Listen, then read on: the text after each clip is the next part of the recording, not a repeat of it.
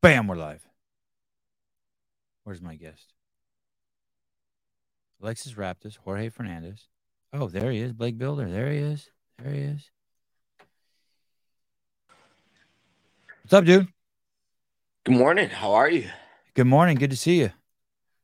Good to be seen. How is everything? Sorry, say that again. You broke up a little bit. Can you hear me now? Perfect. Awesome. I said good to be seen. Yeah, How are you? totally. I'm awesome, dude. Living the dream. Stoked to have you here. Stoked to meet you. I'm excited to get to know you today. The feeling's mutual. I was nervous. I thought you were going to be in a car driving around town. I watched a lot of your interviews, and the last one I watched yesterday, you were cruising around in a car. I was like, no, please be stationary. Please be stationary. Yeah. Yeah. That's like my go-to is to be on the phone and doing the and just on the phone while I'm driving. Yeah. Hey, and sometimes you got to do that just with the complex, busy lifestyle and schedule. Oh yeah. That's for sure. I know for me like even Tuesdays, Thursdays. That's why Wednesday was just perfect because Tuesdays, Thursdays, I'm like on the road literally 5:30 in the morning till like 10 at night. It's Are you crazy. going to certain places to train? Yeah, so 5:30 in the morning, I wake up and then I'm out the door by 6 to get to LA Muay Thai and I train out there with former four-time world champion Chris Coley. And when you say LA, well, where are you referencing? You're not referencing Los Angeles, are you? Yeah. Oh, you Yep. are. Okay. Yep, You're in. over in Montebello area. Okay, you're in Los Angeles. I'm in Orange County. Okay. Yeah. Are you born and raised in California? No, no, no. I was born and raised in St. Paul, Minnesota. Okay. Yep. Um, I would like to start at the beginning, but I did see something really fun yesterday on the internet. This looks wild. It looks like TMZ. I don't know if this was TMZ or who came out to see you, but it says this is a crazy headline too. It says it says UFC's Blake Bilder beats up normies in wild stunt. Can you Yeah. so for people who don't know, Blake's 8-0 as an amateur, 8-1 as a professional fighter. He's no joke. A lot of people believe in Blake. Very dangerous man. And yet these guys, this wasn't one guy. This is a great video, by the way. It's just a whole slew of dudes taking shots from you. Yeah, it was funny. So, my buddy Adrian Verdolt, who is at the front right there in the black shirt, he uh he used to do videos for the Nelk Boys, Okay. and they bought him like a car and everything. Well, he wanted to venture off and do his own thing, and he invited all these guys who were actually his roommates, which like I have no idea how he does that. But these are his roommates, and he was like, "Hey, my roommates, they're like a rendition of Jackass, and they want to come and do like all the craziest things." He's like, so I'm gonna say that they're going out to eat, that we're gonna go grab uh, lunch, but really, I'm gonna have 5 of these guys do 1 3-minute round with you and see how long they can last. Three I was like, minutes is a all right. long time for just a regular person.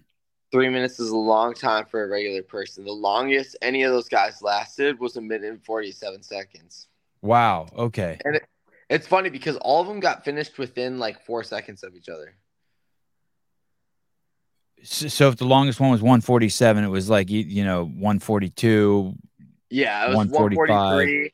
Yeah, 143, 145, 147, and I think it was 145. It was like all like exactly at the same time. There was one guy that only lasts. I mean, I know it's an edit, but there was one guy that looks like he only lasts like 3 seconds. Yeah, he lasted maybe 3 seconds, Eh, and that was twice. I knocked that guy out twice, and then he wanted. And then, I mean, This guy was crazy. Yeah. Were you like, what's going on? Did you feel bad for a second? Like, Oh yeah, I felt bad after the first guy, and then the second guy. Uh, but the first guy was like swinging on me, so and I had just gotten done sparring 5 minute rounds, and I was like, all right, I have four guys. I have like 4 or 5 guys that I have to spar in a row. I was like, okay, I better conserve my energy a little bit. So the first guy comes up, he's like 6'4", and doesn't know what he's doing, but he's swinging for the hills, and I crack him. I try not to go too hard to the face, but go hard shots. So I was like touching him up a little bit to the face, and boom, hit him with a liver shot, and put him down. Wrestled him a little bit right there, and yeah, just moving around with him, and then I hit him to the liver. They're like, oh, he's had liver flunch, so I hit him with that liver shot, and he was done after that. And then uh, the second guy, I started going a, a little bit harder on, but we're messing around, throwing spinning punches right there. Uh, I busted his nose a little bit, and I started feeling bad. I was like, all right. I'm busting these guys up pretty bad. Like I was and you're basically at this point, especially after that sparring, deep body shot. you're seeing everything. Oh yeah, yeah. Especially after the sparring. I just went with a guy who fought for a title for first bar star as an amateur. My buddy Quest. He came up short, but it was a good fight. It was close, and nobody got finished. It was a decision. Hey, you know how like you'll hear uh professional baseball players shouldn't swing a wiffle ball bat, or play wiffle ball, it'll throw their timing off. Is there anything like that for you? It's like, hey, you should not be in the ring with people who are so shitty because it could throw your timing off. Uh, yeah, I've definitely like my coach Flame was like, yeah, he's like, I don't think it's good for us to like to spar with guys that are not at our level. It's disrespectful to the sport. But also, it's like I was just thinking it would throw your timing off. I mean, shit, it's kind of everyone like the kind of thing with wants. like, Go ahead. yeah, it's I don't know. It's like Jake Paul and Logan Paul doing exhibition matches with like Floyd Mayweather and Nate Diaz and people like that. It's like that's the way I see it. It's like for me, it's just like it's fun and games, and then if you have newer guys, uh, as a professional, you can always work on your defense more. I mean, obviously, Hmm. like with these guys, they're in there to we're in there to put on a show and kind of get crazy with it. So the third guy, they didn't even really show. I didn't hit him to the face pretty much at all. I just dropped him with a body shot because I was like, oh man. I was like, guys, you killing me. I was like, this is I'm starting to feel bad here. Like I have a conscience, and the fourth guy was crazy. Knocked him out. He woke up and he's like, one more go. He's like, that was nothing. I was like, are you sure? And everybody in my gym is like, dude, don't do it. He's had enough. And and I knock him out again. Yeah, this guy's gangster. I knock him out the second time. Then he wanted to grapple, so we start grappling. I get him in a Von Flu choke, put him out cold. Yeah, yeah, That's it goes out. crazy. Then he gets up and he goes, I almost had you. He goes, one more. And so that's why we're all looking at each other like, dude, what is wrong with you? And so I I like it how he tapped, taps, but but he he still was like, has to "My be he still has to be put yeah, to sleep. yeah," and he came back to consciousness like 20 seconds later. Anyone get ruffled? Anyone get ruffled? Anyone like pissed? Uh, I, no, no, no. They were all really cool. They were all really cool, yeah. And then I think one of the guys at my church actually works for TMZ Sports, and he knows Adrian, and he's like, "Yo, I saw the video that you and Adrian did." He's like, "I work with TMZ." He's like, "I'd like to get an article going." He's like, "We'll think of something," and that's the last time I had talked to him. And so maybe they talked, him and Adrian, and they came up with something, and that was it. But yeah, next thing you know, I got a news article, and I got like my mom and my grandma and a bunch of friends back home sending me the article, and it's it's just fun. It's just funny, you know. I love this stuff. It makes it more exciting. Hey, what do you think about Keith Thurman and Clarissa Shields? Do you think he's crazy for getting in the ring with her? Oh yeah, I don't know about that. I don't think that's a good idea. Any guys with girls, like that's the big hang up with like transgender fighters fighting women. It's I I have a problem with it. It's like if you're transgender, fight a transgender or whatnot, and and there's actually some people in that community that would get mad, but it's like I just don't see any women stepping up to fight Khabib. Right, right, You right, know? right. And Yeah. Thurman's no joke. It's not like he's okay or he's average or he's good. He's a fucking great fighter. World class. Yeah, Keith Thurman is world class, yeah. and he will run through Clarissa Shields. Right, right. Run through. Like you ran through those dudes. Yeah, like just like that. And that's the difference. That's the difference. It's not close. Like people have no idea, and I say like if you're doing sports, like I was watching the first hole in one on a par four from a girl in on the LPGA was in like 2016 or 2017. Can't remember, but that's the first one, and it's just different. The power levels, um, the build is different. I don't care if you manipulate your testosterone to whatever degree.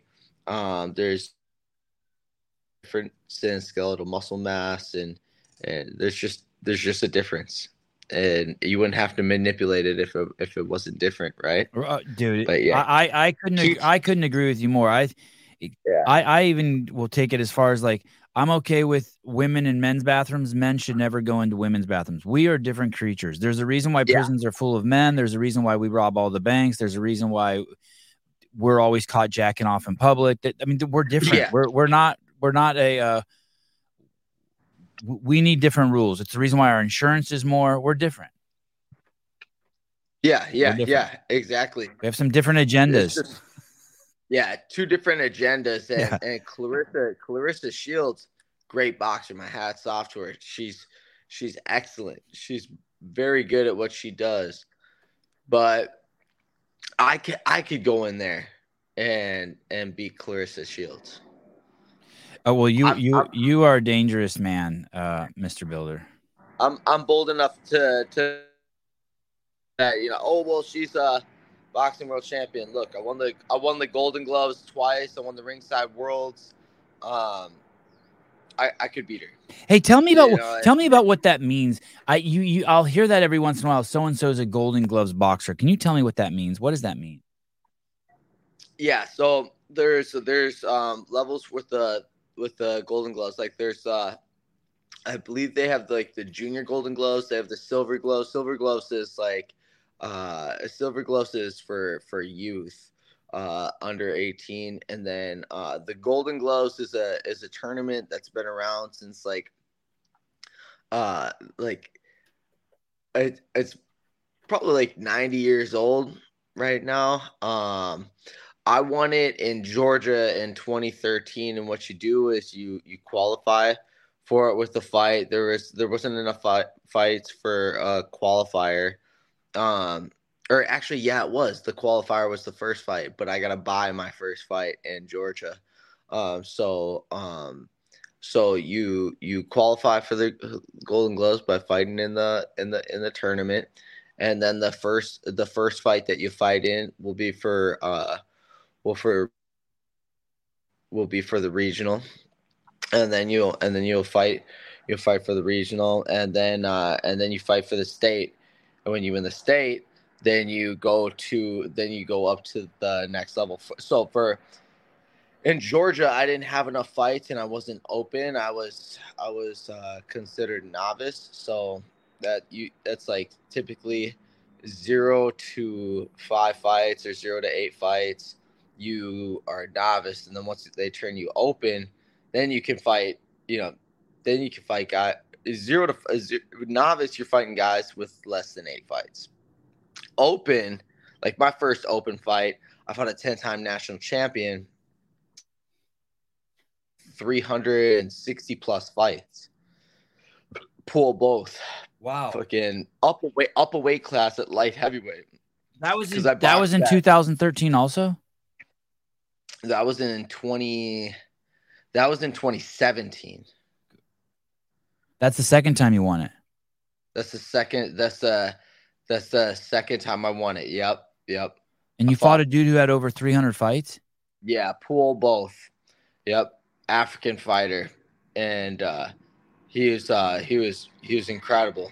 10-time national champion at light heavyweight. So that was in 2016 because I just won the Ringside Worlds at 2016. He had just won the Sugarbird Nationals at in 2016, but I won it at middleweight, which is 165. He won it at light heavyweight, which is 178, and they turned me open, and I him, and then they had me do another open fight, and that was only 2 weeks after I won it, and I had just won an MMA fight. My boxing coach, the reason why I did it was I did an MMA fight. My coach wanted to see me out wrestle a wrestler, right? So I out wrestle a wrestler. I don't finish him on purpose. I just wanted to just destroy this guy the whole fight so I could go pro. I was I was how old was I? I was 26 at the time, and I'm like, all right, time to go pro. I turned to my coach after the fight. I go, hey, what do you think? I was like, that guy wrestled his whole entire life. I was like, I just annihilated him. What do you think? Time to go pro? He's like, could have knocked the guy out. And I was like, what? And he's like, yeah, you could have knocked the guy out. And that was for RFA. That was before they merged with Legacy to become LFA. And I was like, okay.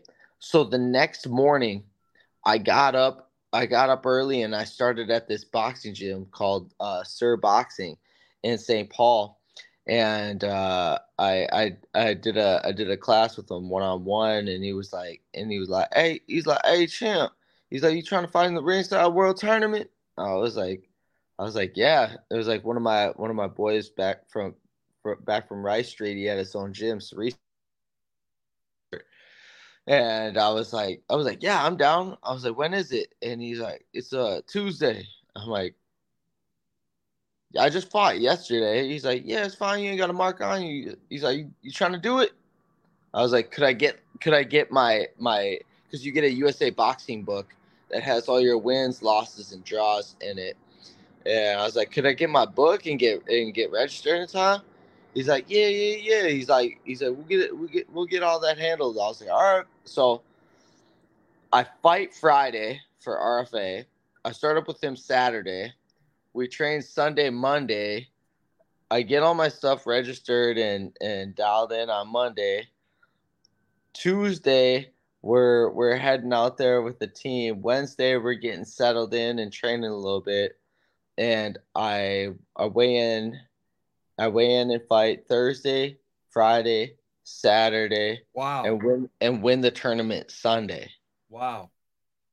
You fight 4 days in a row. You have to make weight every morning, and so I just fought at 55 because the guy couldn't make weight for the fight. So I fought at 155, so I was already at weight, already in good shape. And so I fought an MMA fight 4 or 5 days later. I fought 4 days in a row to win the ringside worlds in 2016. And then 2 weeks later, I turned open and fought a 10 time national champion. I didn't even hear that when they were naming off they were naming off like this accolade and that accolade. I was like, Jesus, who they got me fighting against? This guy had like leopard print trunks, gladiator trunks, and like he was to this day one of the toughest fights I've ever had in my life. And So you had 6 fights in and it like was at light. 4 weeks.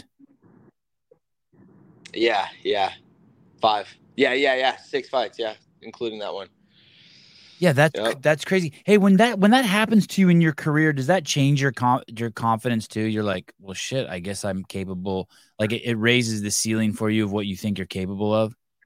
Yeah, I went from 3-0 in boxing to 16 to 2017 when I moved down here to turn pro for MMA.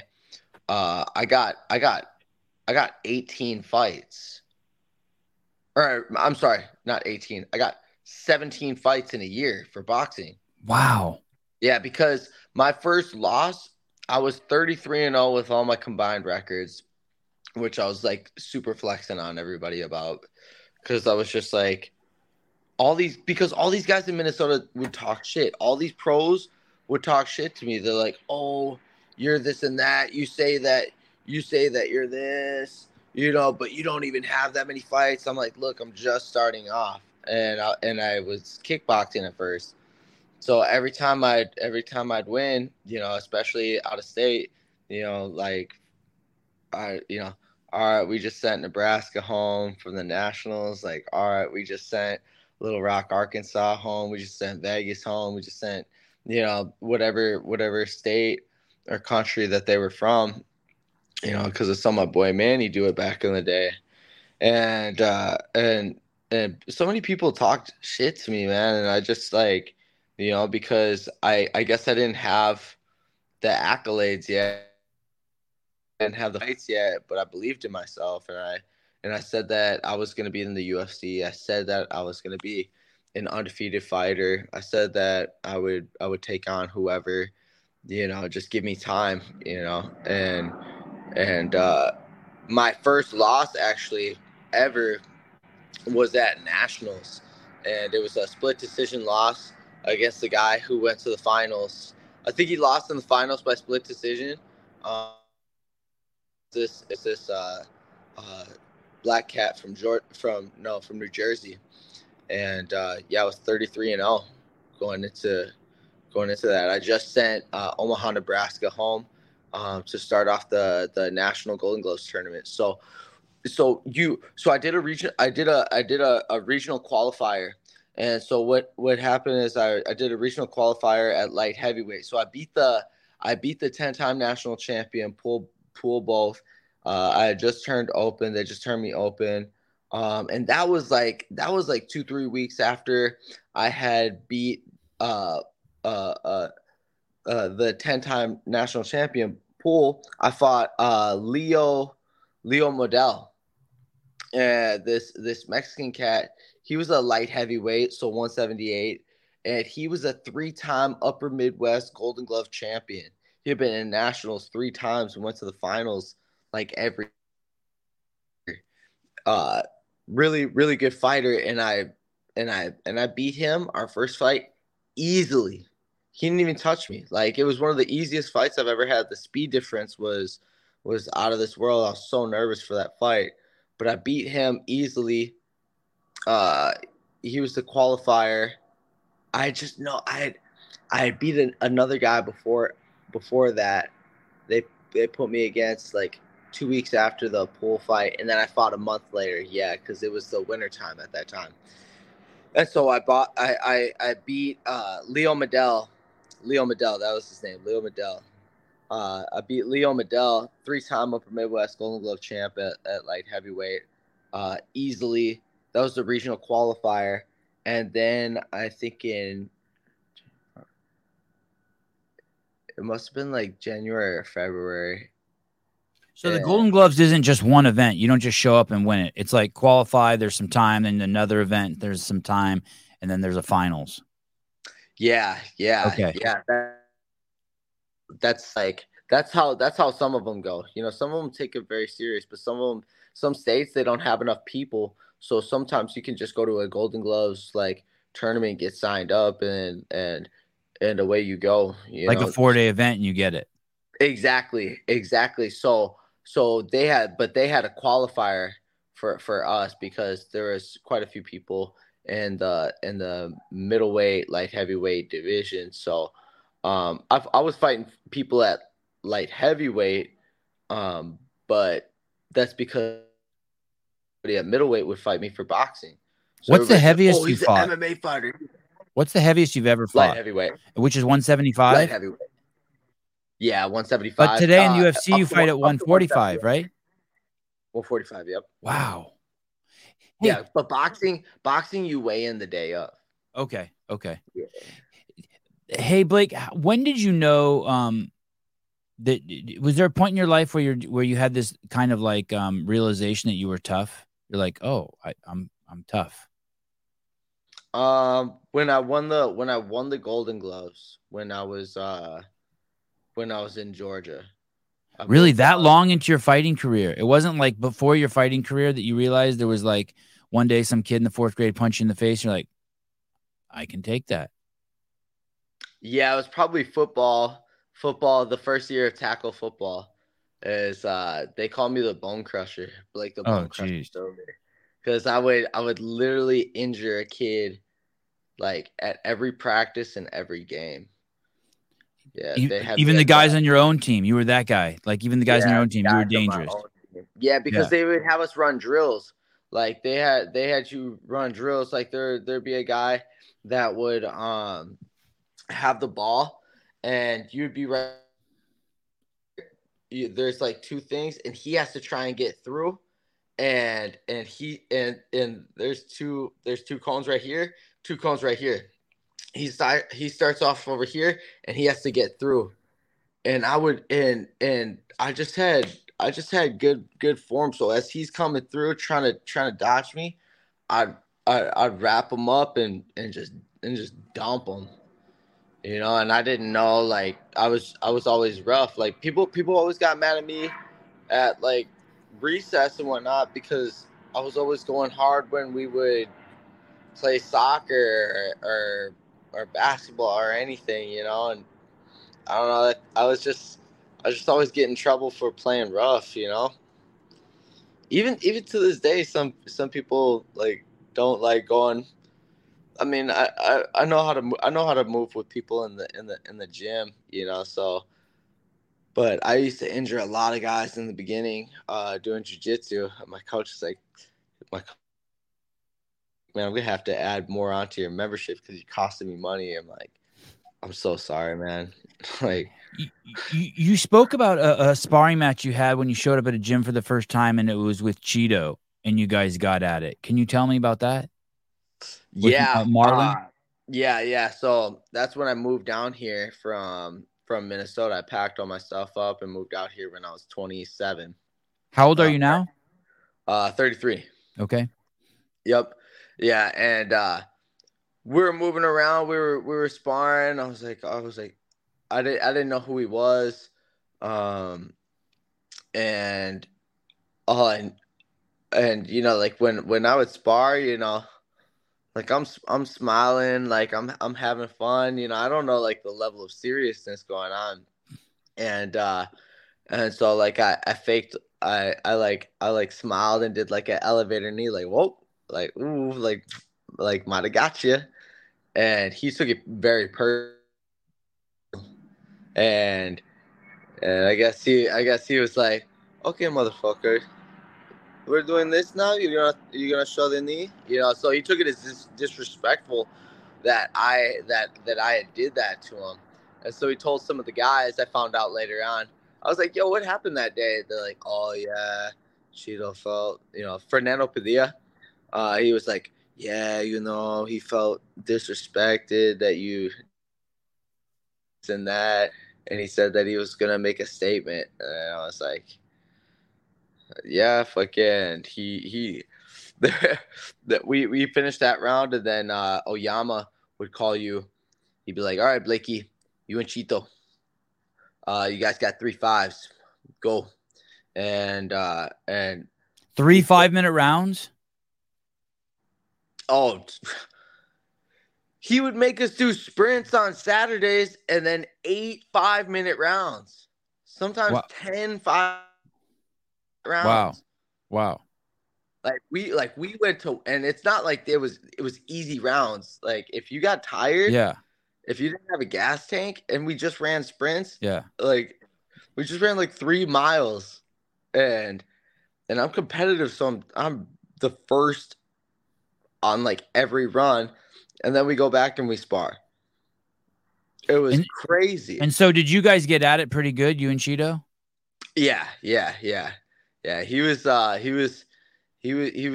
definitely getting the better of me back then. Like on standing up, he's a tricky southpaw, and he's light, so he's fast, agile, and Cheeto's got a lot of power for a 35er. He's strong. He's like, like those he's got that skinny, wiry frame. It's just fast and explosive, and he's loose and fluent. So he got me with a couple shots. He was trying to kill me. He had the craziest look in his eye. He was like, he looked at me like no, this is a fight now. Like I'm coming to kill you, and I'm gonna make an example of you. But I survived that, and I do well with them when I took it to the ground. But my even with like winning like gloves and all that, it was just different because he would set up his kicks really well. Is the UFC Cheeto's just a a great whole? fighter. Is the UFC just is it a whole different level? Yeah, I think so. It really is, man. I mean, you got the best of the best of the best. Even to earn your key, even for me to get into the UFC, I had to fight the number one fighter in all of Canada, Alex Morgan. Yeah, it's wild. Yep, it's That wild. guy, that guy had a win over a UFC fighter already. He had 3 pro titles. I think he just won 2 fights. Um, the guy's a seasoned vet. So me going in there wasn't nothing. People were like, "Oh, that's the number one fighter." It's like, yeah, dude, we trained from morning till night every single day.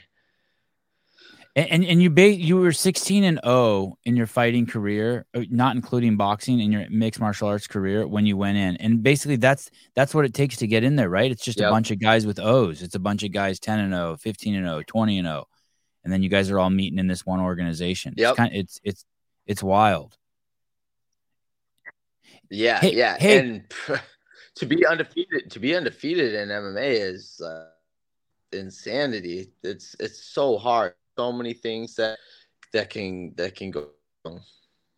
do you have a fight scheduled?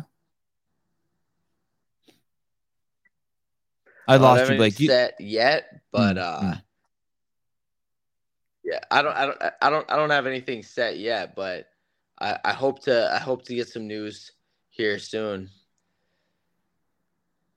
And who determines that? Do you Yeah. tell your agent? Do you tell your agent, hey, I want to fight, and then you're basically just hurry up and wait? Yeah, much. Like I told him, I told Jason, I go, hey, right now I'm putting together a team. I'm finding a wrestling coach. I'm getting my Muay Thai coach dialed in. So give me some time. And then like a day later, he offered me a couple fights, and I told him, hey, like let's focus on October, November. And the reason being is they offered me August 5th and September 23rd. And now I kind of wish I took the September 23rd, because I haven't heard anything yet, but that's okay. I just wanted to make sure that I gave myself the opportunity to work with and and dial in with wrestling coaches and a Muay Thai coach. And look, even if you are like doing it, doesn't mean that it's going to be the right fit. You still have to go and train with them and see if your guys' psychology mixes well. See if they have good intentions for you and you for them. There's a lot of dynamics to it. So turns out like one of the MMA coaches that I thought was going to be in my corner ended up parting ways, because of politics with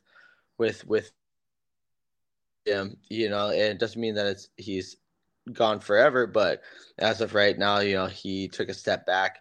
So things like that happen all the time. And I wanted to make sure that when I'm going out there, I don't have, you know, the for my last fight, I had my strength and conditioning coach in there in my corner. Had a guy. I was supposed to have my jiu-jitsu coach, but um, there was some happened with his schedule that he wasn't able to make it. So I just had like one of my teammates come out with me, and then I had, of course, my boxing coach, my head coach, Flame.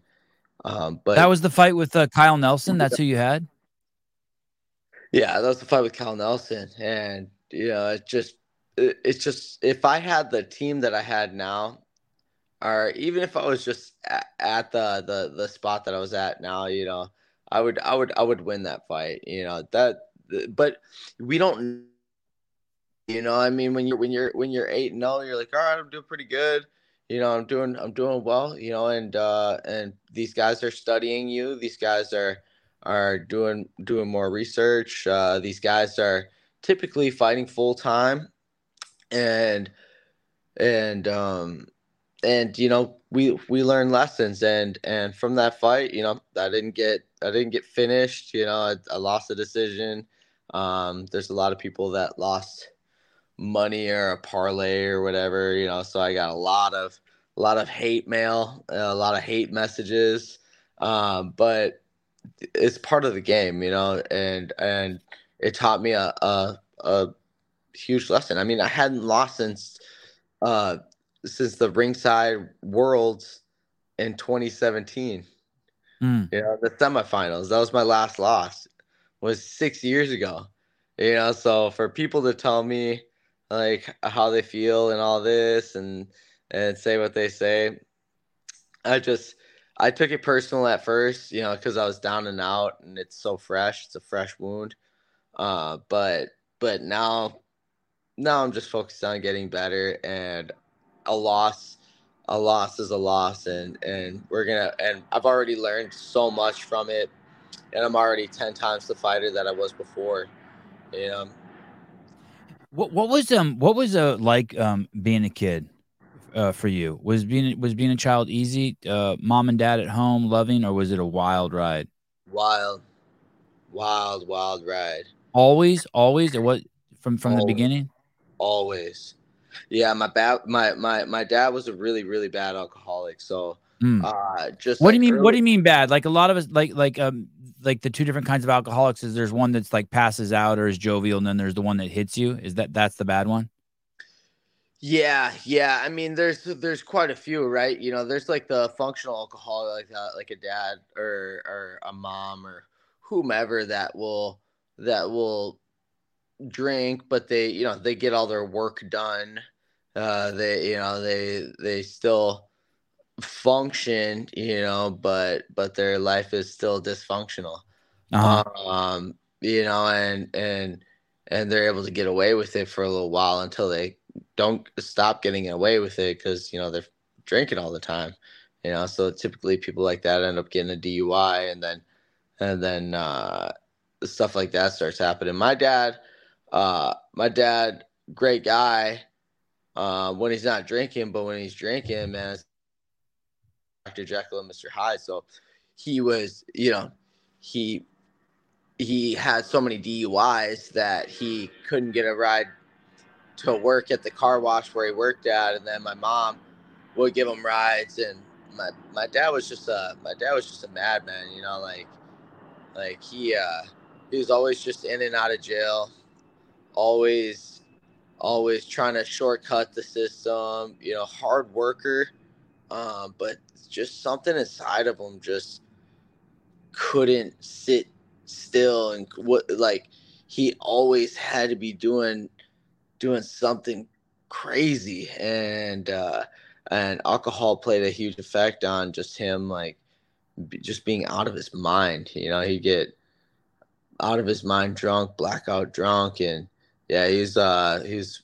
verbally abusive, very physically abusive, and I just remember that at a young age, and then I just remember him just being gone, and that was kind of like the theme growing up. Like he'd just be there, uh, and it was just that ticking time bomb. Like he'd be there, it'd be like maybe a month later that he could hold it together, and then boom, it would blow up, and the whole house is torn apart. My mom's got a black eye or two, and dad's on vacation again, Like and in jail or just on the road at someone's house or kicked out or both? both, both, like So when living on eggshells. You were basically it was always living on eggshells? big time, big Yeah. time, especially like when I was older, and I friends over, like my dad was just a short fuse, and so he just snapped, and he felt like entitled to his space in the house because he gave a little bit of rent, and then just things would bother him, and they always say like an alcoholic, like that isn't treated as always like restless, irritable, and discontent. And Mhm. that's the theme of my dad. He's just like, and he didn't care about going back to jail. He would always say like, hey, I don't care about going back to jail. I like it there.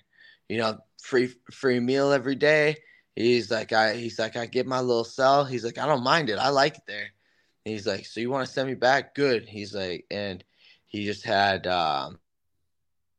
jovial Crazy mindset role about model, dude. Wow. about yeah, and he was one of the craziest guys I knew. So I was like, and what he would do is I would see how his mindset would just instill fear in people, and he would be able to have one up on people because of the power that he had, because he could instill that fear in them. That like I'll take this, I'll burn this her down, like I don't care, like this shit don't bother me.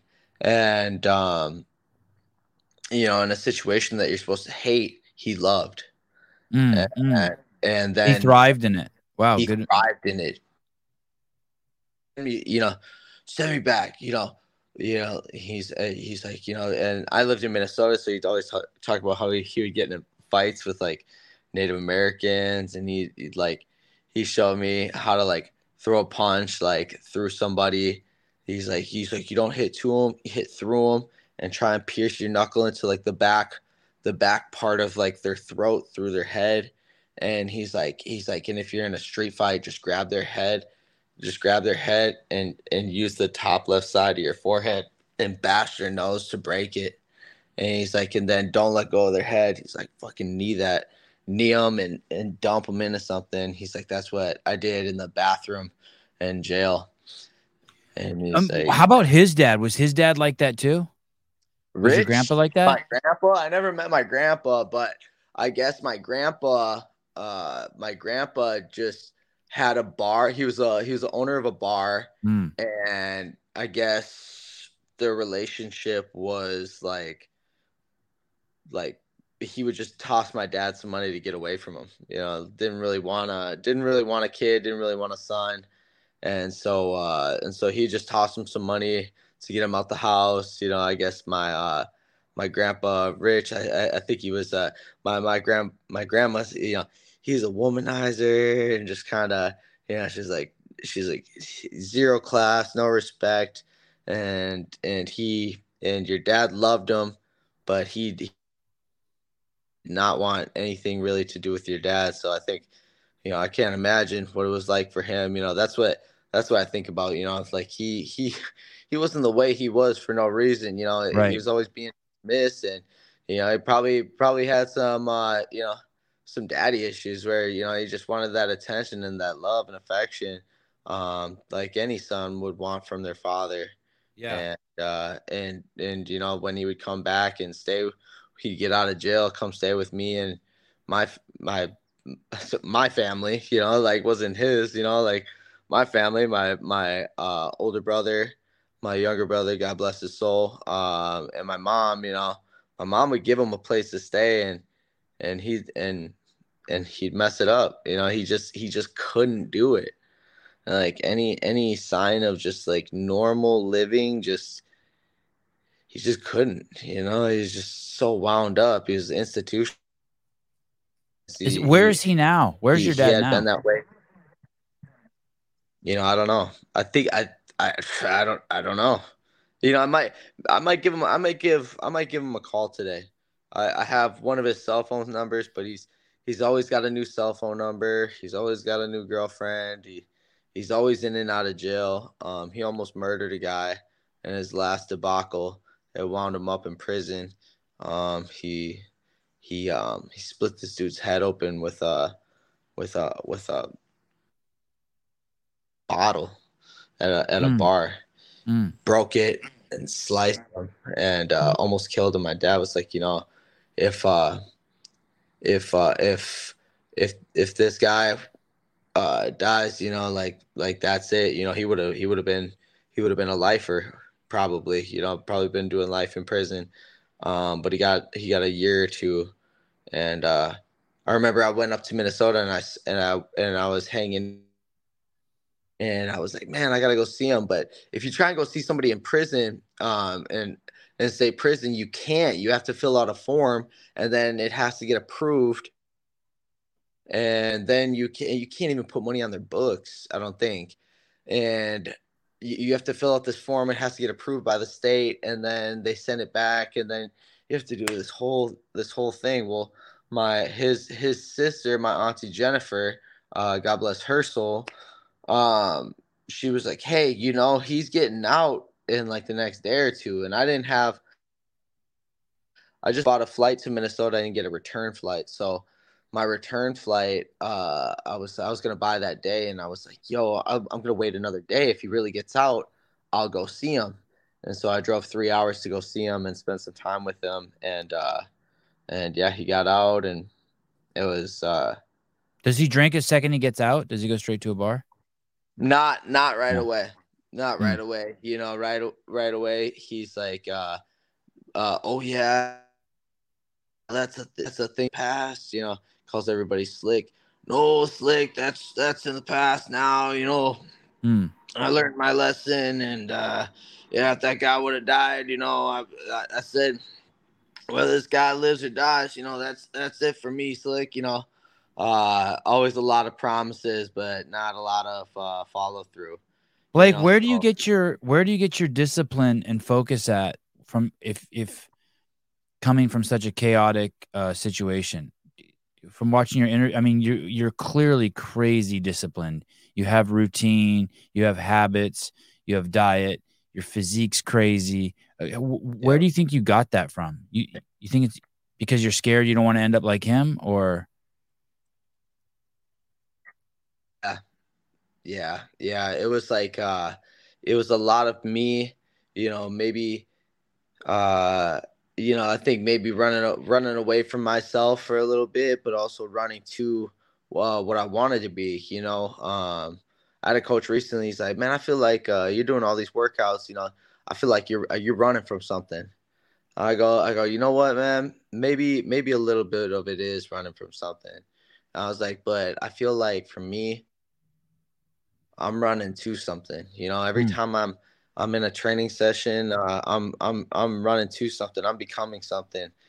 Because I didn't know that I had these options growing up. I didn't really play school sports, and then when I tried to play school sports, they wouldn't let me play because I got too many underage drinking tickets. So, I grew up quick when I was Is, younger. is that behind you?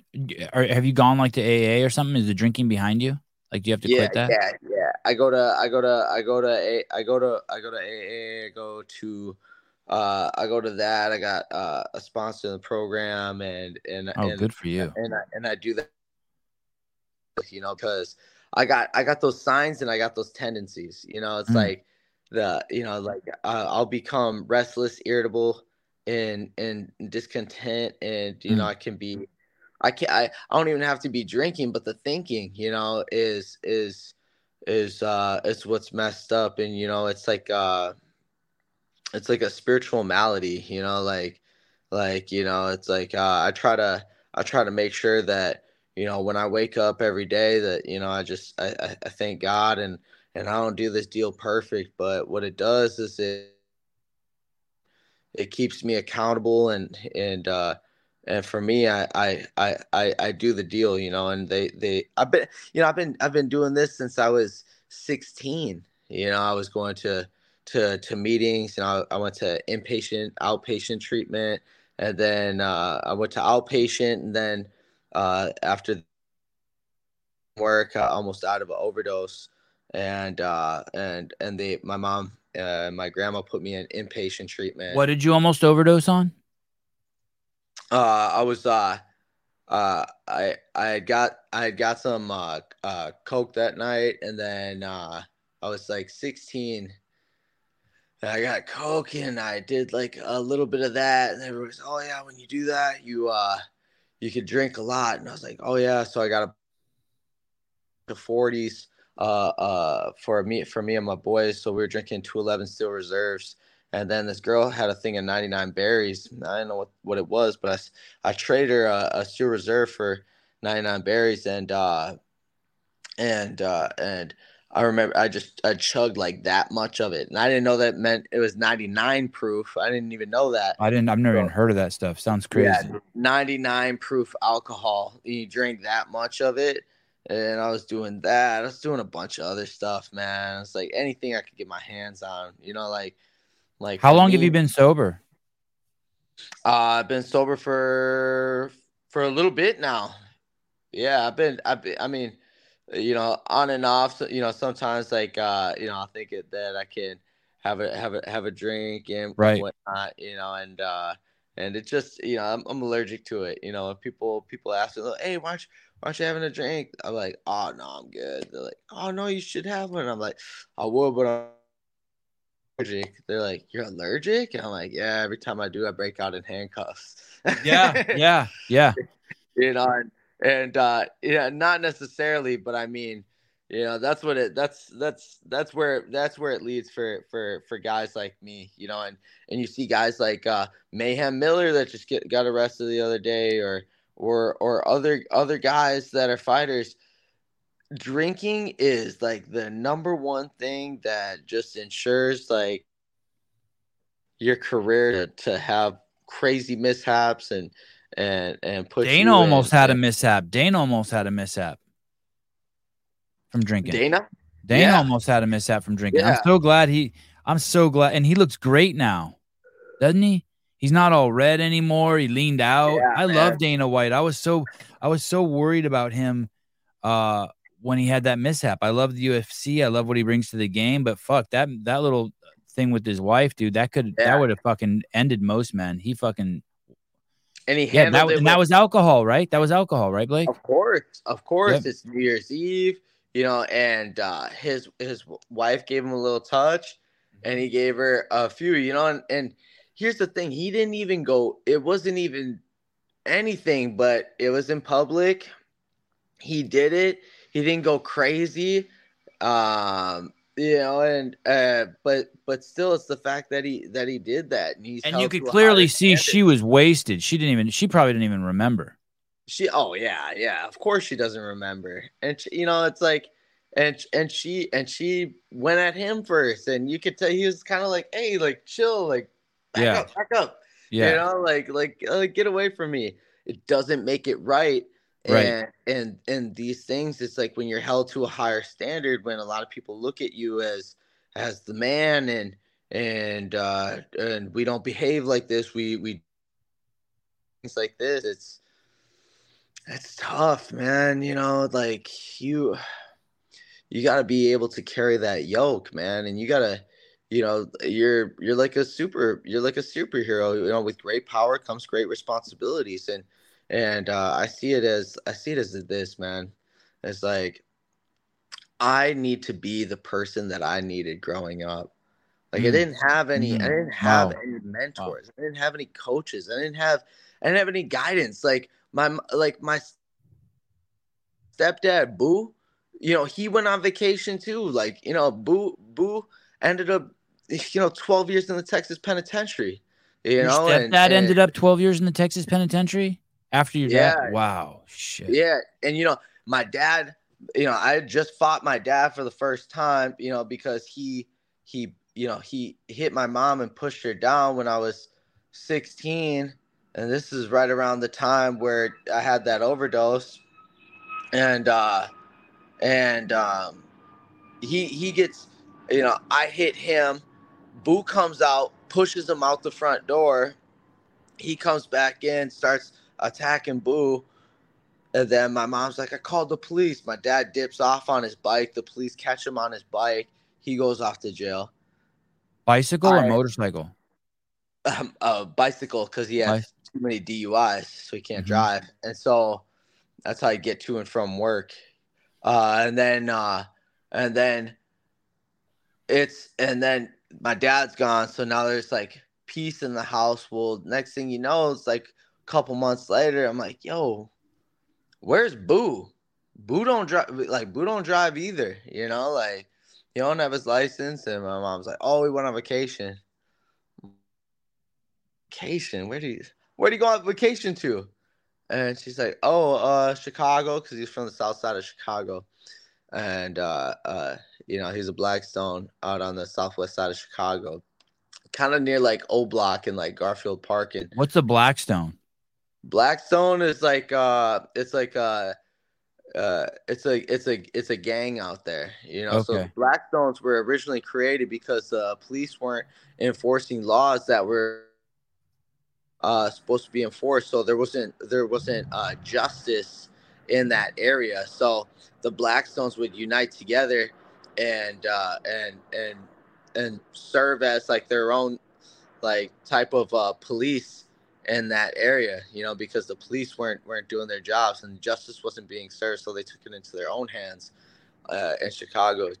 And Boo was a Blackstone, Blackstone, you know, go right here, smash the rock, and yeah, and then eventually, like the apply for power and money, it gets corrupted, so you know, being gangster affiliated, his whole entire life, that's all he knew. And he wound up in prison in a Texas penitentiary.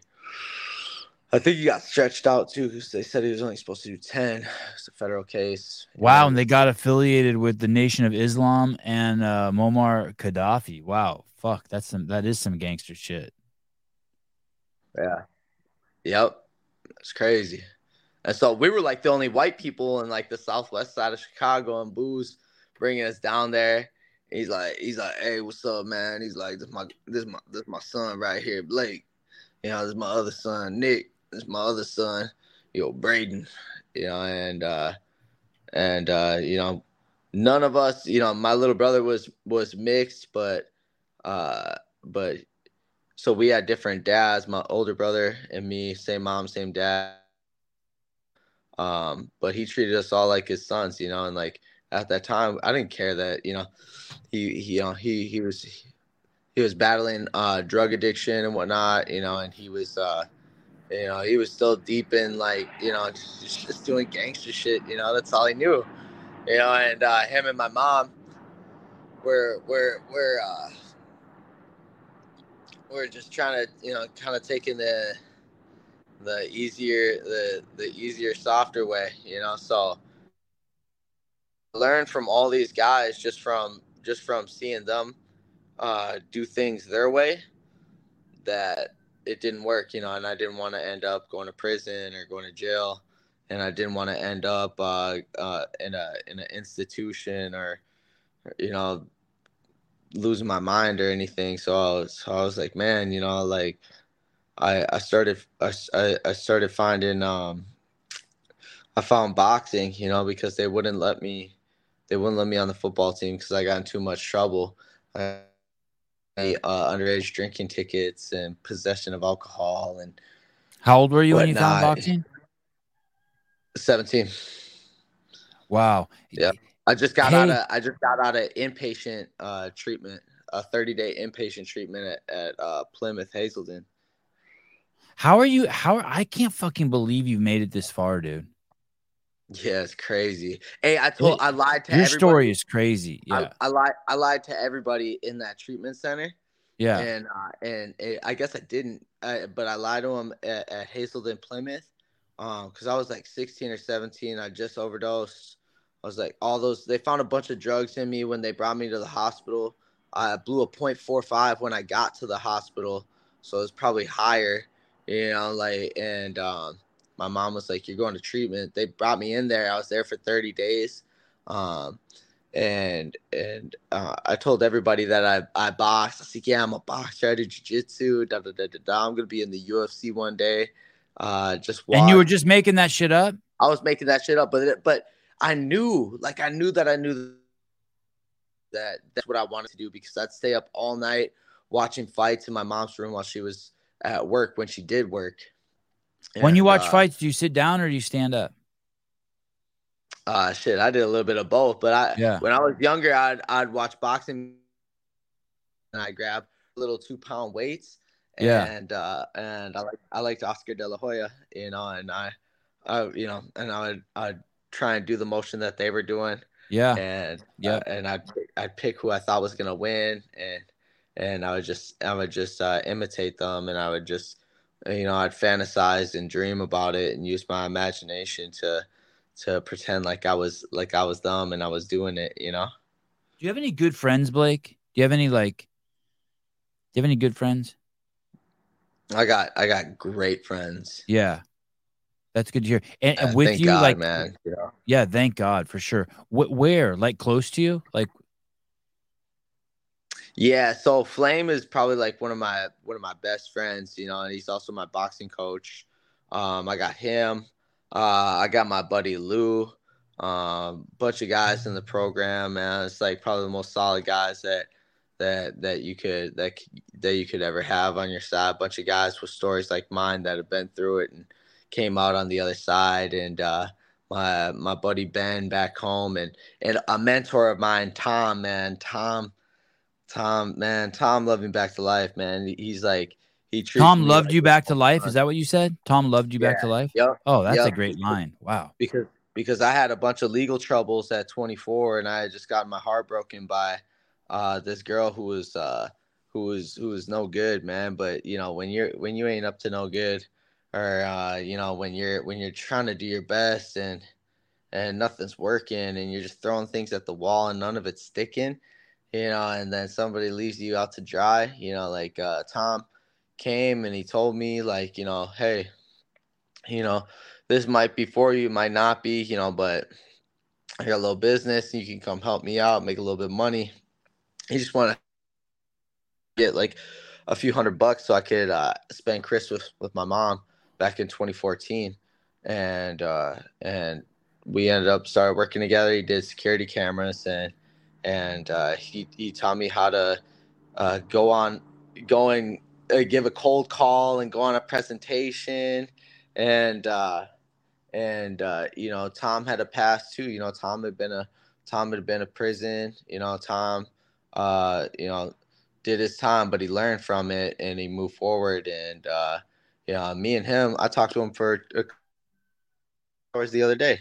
Me, that's probably my best friend, man. That's that guy. That guy changed my life. That guy Blake, that guy really believed in me, man. Blake, what happens to you from here? You have this crazy fight record. You have just an absolutely a past just full of potholes, right? Yeah. Like when you see forward, what do you see? Like, are you gonna make it? I mean, it's truly the Yeah. more and more I hear and think about it, I'm Yeah. like, how the We're gonna. fuck does this guy have the discipline to have this insane fucking record?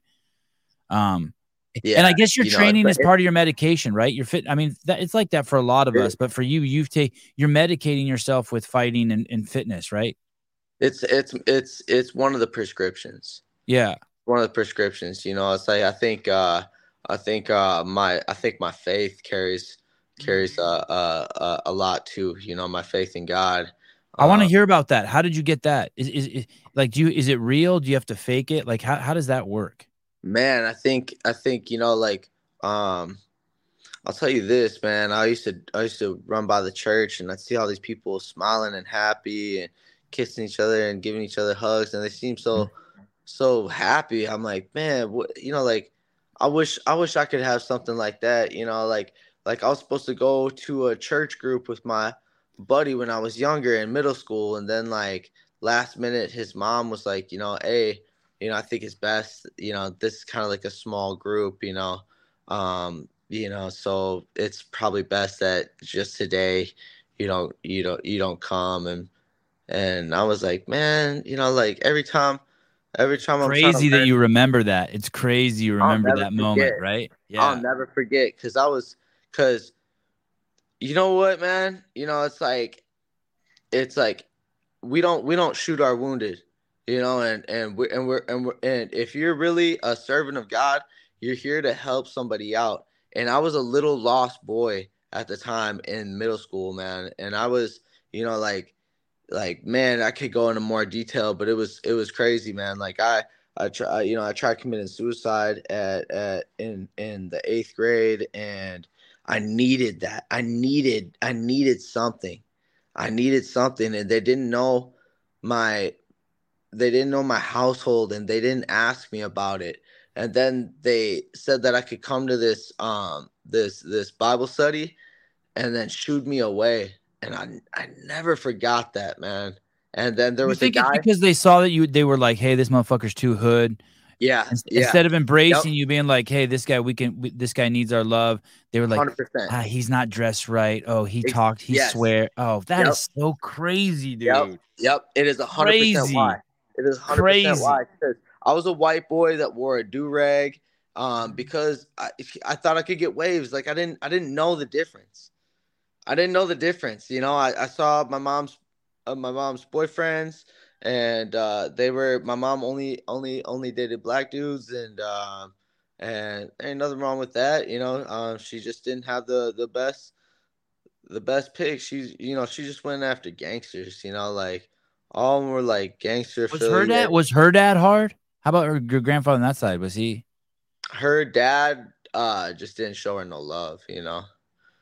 Her dad didn't show her no love, and just told her that she was, just name called her and just told her that, basically if any guy showed you affection, you better stick by his side, because nobody likes a fat girl. She was a big girl her whole life. She battled with that, and that was her addiction. It was like trying to overcome the food, and so I come up, and she'd be, my mom was like bulimic, so I'd come up, and at like a specific time every night, like all her food would come up, and it was just normal, like it was. You'd hear her in the bathroom throwing up. Yeah, yeah, every single night.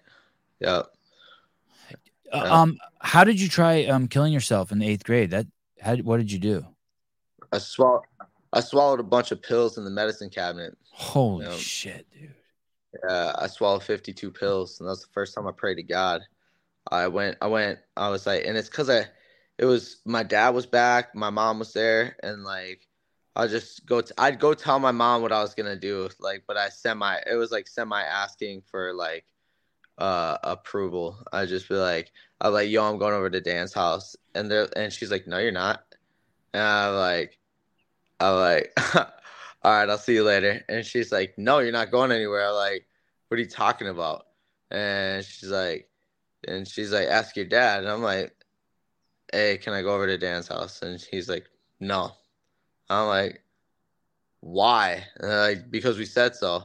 I'm like, all right, I'm gonna go. They're like, if you go, you ain't coming back in. And I'm like, oh, so now that he's here, now there's all these rules and regulations, and they're like, you're not going. And I don't know, man. I'd already felt that way. I would threaten it all the time. And I was like, all right, you know what? I was like, they want to be like that. I was like, I'll show them. And yeah, just went upstairs and just started. What were the pills? Just like Tylenol or something? Yeah, it was like a bunch of Tylenol and like um I know it was around the first time that I ever drank because there was no dose in there, like caffeine pills, and I took like four of those, and Oh my because God. this one girl had them, so she could drink and then stay awake, and so that's how I know that was around the first time that I ever drank. So Did you have it to go was to the like hospital from all those pills? I should have, but my pride said like, don't tell nobody. So I swallowed them, sitting down at my kitchen table watching TV, and then like I started feeling like high, and then I started feeling sick, Yeah. and I started puking, and it was like violent, like something was severely wrong, and I was like, you know what? That's when you started praying to God? I pray to God. I go, hey God, I go. I don't know why I'm doing this, and I don't know what's going on. But I promise, if you keep me alive, I'll do whatever you want me to do. I'll Mm. I'll I'll go to any lengths, any depths. I'll do whatever it is that you want me to do. I don't. I know now that I don't want to die. I wanna live, and I'm so sorry for doing this. But if you have a reason and a purpose for my life, I pray that you keep me alive. Please let me live. Wow, And that's a lot for an eighth grader. Jeez. yeah, yeah. And I went and I threw up as much as I could, and then I just laid down in my bed all night, not being able to sleep, just feeling sick. And I was like, and I was like, my older brother came and checked. He goes, "Are you all right?" And I was like, "Yeah, I'm good. I'm good." And he's like, "Are you sure?" And I'm like, "Yeah, yeah, I'm fine. I'm fine. I'm fine." And I thought I was just I thought I was just gonna close my eyes and like have that be it. And I was like, I should probably tell my mom and dad, but I didn't want them making a big deal about it. So I was like, if I die, if it's God's will for me to die, I die. Uh, um, is your older brother still alive? Yeah, Is he in jail? nah. He's a foster parent with my mom over in Georgia. Me- Yeah, so he helps raise all these orphans. Oh, All that's these coolish. kids. Yeah, Wow. he's a good guy. Wow. Hmm. Oh, that is awesome. And your little brother did commit suicide. My little brother committed suicide. He hung himself Oh uh, God. by a cloth after in a trailer park. Mm. Yeah, it's crazy, man. This is Where Brandon right here. That's forever right Brandon there. right You there. so you see him every day, right? Like that. That's the first thing I look at. What was his Uh, name? I wake What was up. his I wake up and I look over. Braden. Braden? Braden. Yeah, Braden. Where were you when that happened, Blake? I was I was over in Lake Elsinore with my buddy Lou, and then we were out there late at his cousin's house, and I stayed over at his place. So um, I woke up next to my boy Lou, and I was getting a phone call from my mom, and yeah, she told me the news. She's like, "Are you sitting down?" I was like, "Yeah." And, I thought she was gonna say my grandma because my grandma hasn't been doing too good. How did your mom take that? Fuck, I can't imagine losing a kid. Holy shit.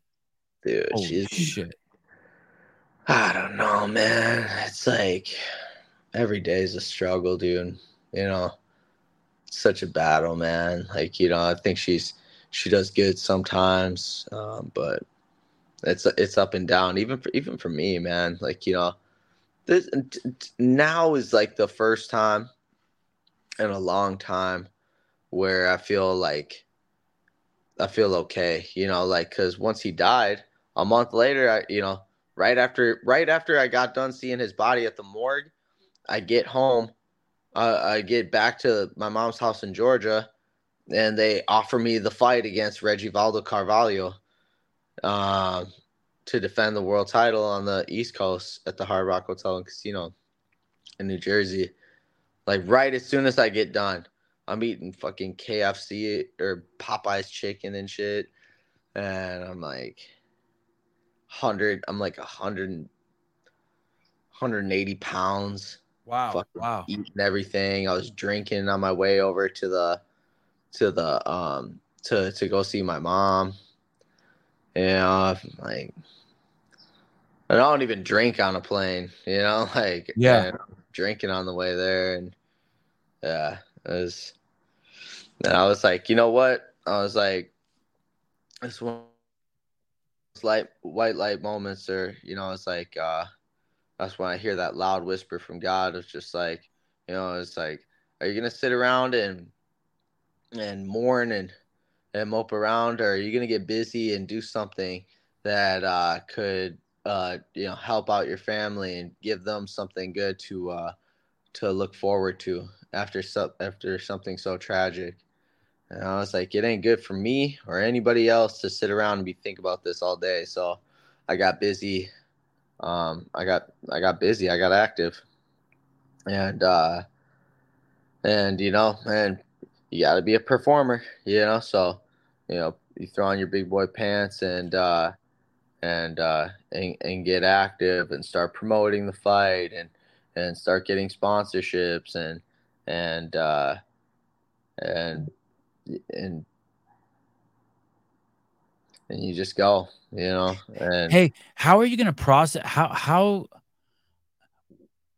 I guess time heals, but I guess just more shit can just keep happening and happening. It's just amazing how much success you've had, right? With all of this just storm around you. What do you think that guy that said you're running from something, what do you think he's saying? Like, what does that even mean when someone says that? well, Like, I later how are you supposed to process all this shit? I later found out, a guy the guy that said that, battles the same things that Oh, me and many others face. It's like yeah, he said I feel like you're running from something. I don't know if I'm necessarily running from anything, but I feel like I'm running to something these days. And he's like, yeah, I feel that. I got my own path and this and that and da da da da da. Brother went to prison for murder. I'm like, yeah, makes sense. Yeah, like you know, it like kind of takes one to know one. Real recognize real, right. or real sick recognize like real sick. You can see it in each other. And a lot of us bond over our trauma anyway. That's why a lot of out and a lot of us get along. What about kids? Blake, do you have any aspirations to have kids? Oh yeah, I'd love to have kids. I'd love to have kids one day. Obviously, I want to make sure that I'm in a good position and have the right woman and whatnot. But I would love to be a father. I think that's a life goal of mine. That'd be great. Yeah. When your dad, I have three little kids. I had kids late. I have two 6-year olds and an 8-year old. Nice. And I think when you have kids, you're gonna you're gonna be like, wow, I can't believe it. Well, you're everything's gonna change about how you see your dad, because like the Yeah. greatest thing as a man is the chance to raise other men. It's crazy. It's such a Yeah. fucking cool. But most dudes don't do it. Most people send their kids to Yep. school. They don't Yep. raise their kids. They don't do like. I mean, think about this. Your dad had other demons he was fighting, right? Going to jail, alcohol, Yep. restless, probably Yep. shitty upbringing. But Yep. there's other dudes who don't have that, and they still don't raise their kids. They just send their kids I off know. behind a fucking chain link fence 9 hours a day. Yep. I'm like, what? Yep. Like, and I get it. That's what society tells you you're supposed to do. But man, dude, if you get a chance to actually raise your kids and just take them everywhere with you, and man, it will be the most rewarding thing you could ever imagine in your life. Yeah. Is the UFC thing? Do you have to put all your eggs in that basket and just that's the dream? Like, hey, I got to get the championship fight. I got to get big sponsorships. I got to be bigger than life. Like, is that the pressure you put on yourself? Is that the way out? Yeah. Yeah, of course. I think everybody does. Everybody wants to be the man. You want that notoriety, and you want to prove your worth as a fighter. You want to be like, I'm the best in the world, and I'll show you, and be able to tell your story, and it's like after the loss to Kyle Nelson, man, it's like phone was pretty quiet. You only got a few phone calls. You're not asked to go drive exotic cars. My mom and my grandma called, and my mentor, and there's a bunch of people that don't know me that hit me up and thought that it'd be a good idea to message me and tell me that I'm a piece of shit and that I'm a clown and how I could fight better and that I'll never make it to the top and this and that and That's what you're just talking about. People in your DMs just bombing you. oh yeah, just Yeah. flooded with that. And people are like, don't look at it, don't look at it. I'm like, yeah, well, you're trying not to, but anything you post, people go in and just start talking shit. It's just it comes with the We live. territory, and Yeah. people just that's what they do now, and you get you just take the good with the bad. I've been through so much that it was like bothering me at first, and I was like, dude, I don't even know these motherfuckers. Like, who cares? It is what it is. So we dust off and move forward. None of that stuff bothers me anymore. So, nowadays, um, none of that stuff phases me. But it's all a learning lesson. You learn as you go. Sometimes you win, sometimes you don't, and it's like that. Even when I beat Shane Young, people were talking shit. So but this last one was a little bit different. Like I wasn't the winner anymore, so I couldn't talk about mental health or I don't know. Like you just feel down and out. I feel like everybody knows people are talking shit. People that you know there's I don't know. You just when you haven't lost in 6 years and you've never lost an MMA fight, Your it's story changed. Your story changed, and you're having to process it, right? Your story changed. yeah. And you know what? You're not the undefeated fighter anymore.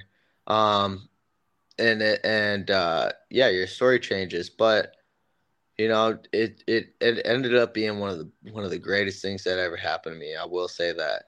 Tell me One of the why. Give me a couple of things. Give me something. Why do you say that? because it helped me look at things different, like it's like like for example, like you think like if you don't win, like it's like all performance based, you know. Like you know, if I win, I get the love, and it's true. You win, you do get the love. You Right. win, you do get invited to do the podcast. You win, you do get a million calls. You win, you do have have everybody on your riding your coattail. You win, you get more sponsorships and more Right. features and more uh just more stuff. Right. Um and you lose, and it's kind of lonely. Yeah. You know, Yeah. you're like, Yeah. damn, it's really quiet. You And know, it makes and sense too. It's not like these people are assholes, right? A lot of people will be like, no, "Well, fuck no, those people. They're fair weather." It's like, nah, actually, people want to be around winners. You kind of can't blame them. yeah, of course, yeah, and the vibe is different. You know, you just lost. It's like some people just don't know what to say to you. Right. You Right. know, Right. keep your head up, da da da da da.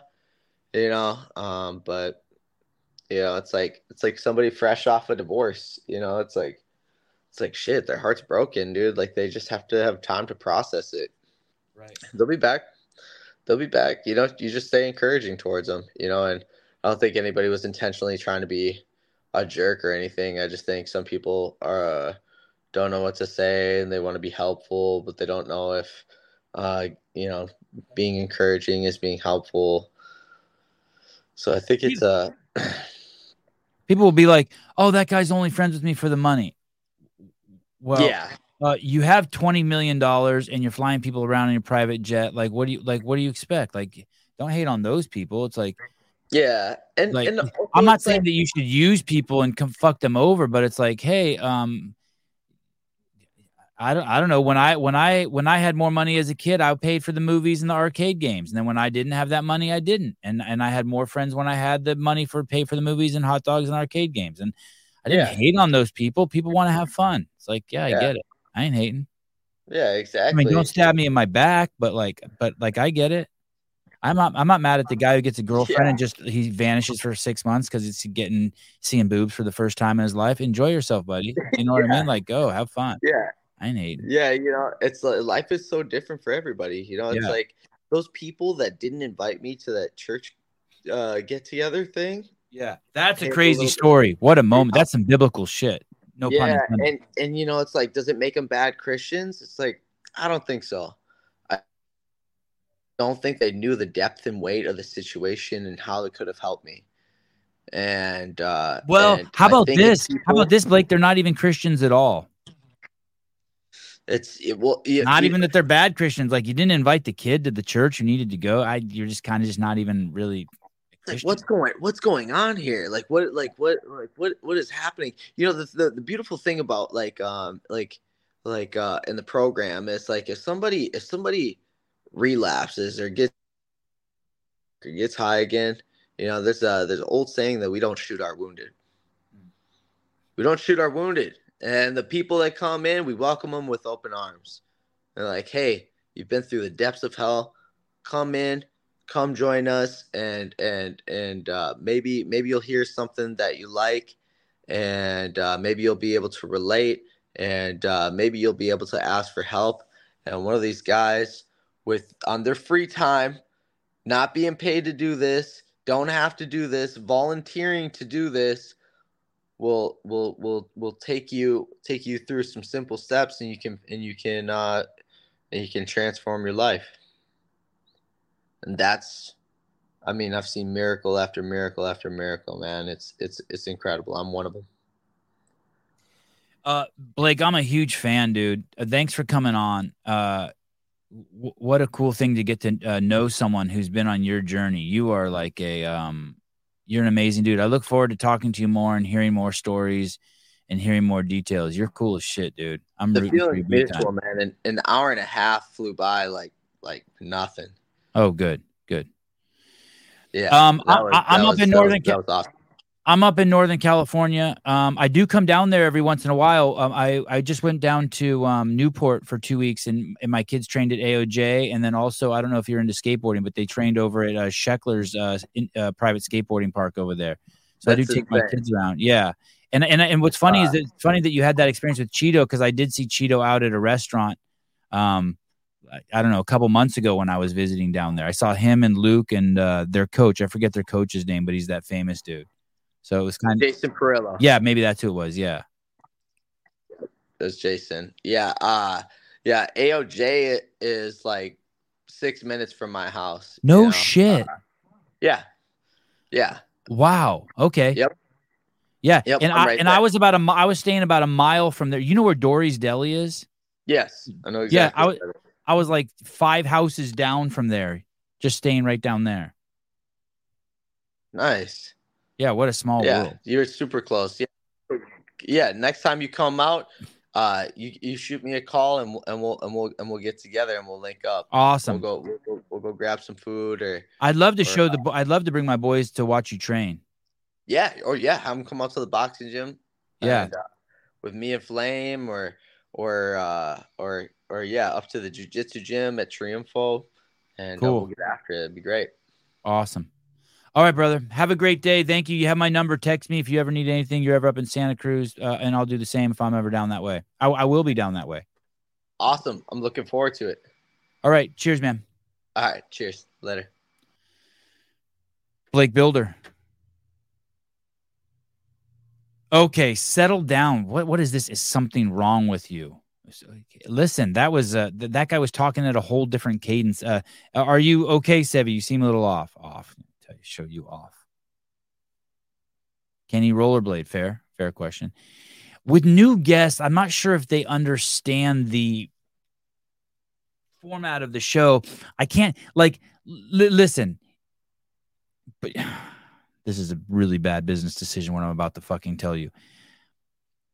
I love $100. Thank you. I can't even fucking believe it when someone gives me $1, let alone $100. Matt Burns, crazy, right? But dude, last night's show has over 20. It's gonna have over 50,000 views once it goes to Spotify. You got to give me that $99 last night, so 25,000 people see it. I mean, thank you, as my mom would say. No. Sabbath Essentials, SABBATHA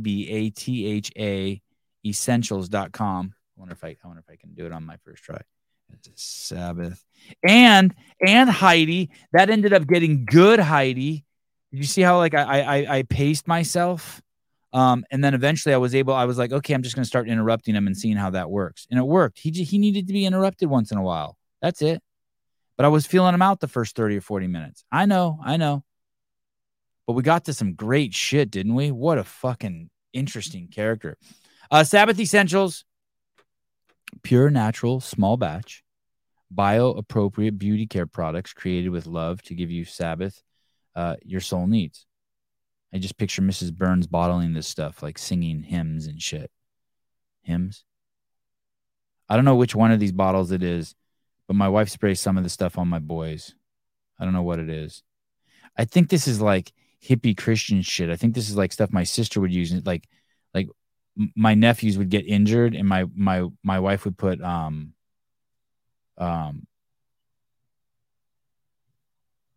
hormone support products. My wife would put my sister would my nephews would get injured, and my wife would like shit that normal people take their kids to the hospital for. And my sister would put like lavender under their ear or some shit. I think that's what this is. Like using products that Pfizer's terrified of you finding out actually work to heal you. Daily toner. Oh, maybe that's what she sprays on my kids. Use after daily cleanse. This toner is meant to cleanse the pores of any additional dirt that might still remain. Alcohol-free. Sabbath toners are formulated with frankincense. Yeah, I knew it. That's Christian shit, right? Willow bark extract, Tremelia infused MCT. Yeah, my wife and this is how my wife and my sister take care of people. Stuff like this. I'll hear my wife be like, open your mouth, put this behind your tongue, shit like that. Beautiful bottle.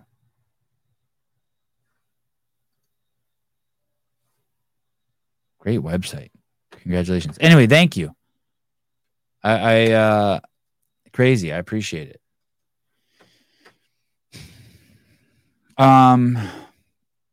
Deion Sanders. No, I need to get back down here and beat someone's ass, Heidi's ass a little bit. What the fuck? Clock, the Roman show is rough. I'm still not sure what to make of it all. Rough. Dude, that show was amazing. That show was amazing. When he's talking Russian, do something else. Cut your fingernails, clean your toenails. Take some work on your breathing, count your breaths. I don't know. I don't think it was rough at all. I thought it was brilliant interviewing. Maybe tedious. I did like what Hiller said. It was underwhelming, but I thought it was 45 minutes of good shit. I loved that I gave the Lone Ranger and Tonto new nicknames. That was fucking good shit. I was so impressed by that. I was like, yeah, look I just gave fucking Shawnee a nickname. He's now the Lone Ranger. That was fucking brilliant. And his sidekick Tonto.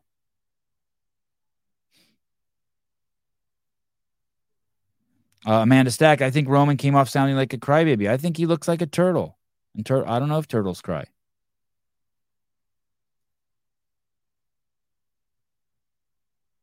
I want to see if Adler's coming on tonight. Let me see what the fuck's going on over here.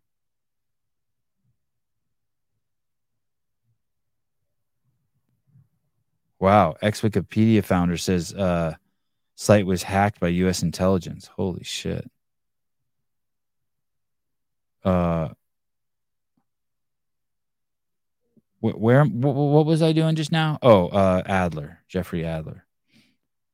Let's see if Adler has anything to say, add to the conversation.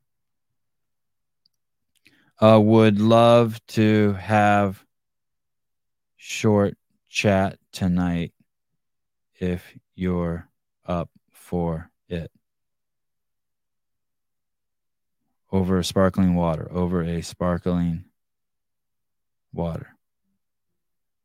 Okay. Now back to Heidi. Are you okay, Sevy? Yeah, I'm good. Fuck. I'm good. I was just chilling. Just listening to the dude, just meeting the dude. I know it wasn't like he didn't have big old push-up titties, or we didn't just jump right into the suicide. I know yesterday we had to deal with the translator. I wasn't fed up with the chat. I wasn't even looking at the chat. Trish the dish. A dildo, the disappointed Armenian dad frown. You shut it. Take that dildo and just put it up some random dude's ass. Yeah, there we go. He's not even reading the chat. He didn't even mention Matt's donation, says Heidi Kroom, author of 2 children's books that can be found over at Amazon. Oh, that's a great question. Were you ever a child and what was it like? Yeah. No. The answer is no. Fuck, crazy, huh? Oh, Daniel, you scumbag. Daniel wants to bring up shopping carts, huh? I hope you drop that fucking cement ball on your toe. Here we go.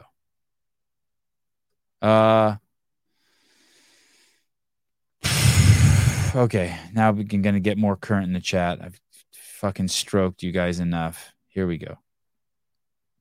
Kyle Landis, you were Googling, do turtles cry? Good point. I don't even want to know what the fuck you were laughing at, David. Okay, Patrick Clark, finally. Someone who's going to add something of value.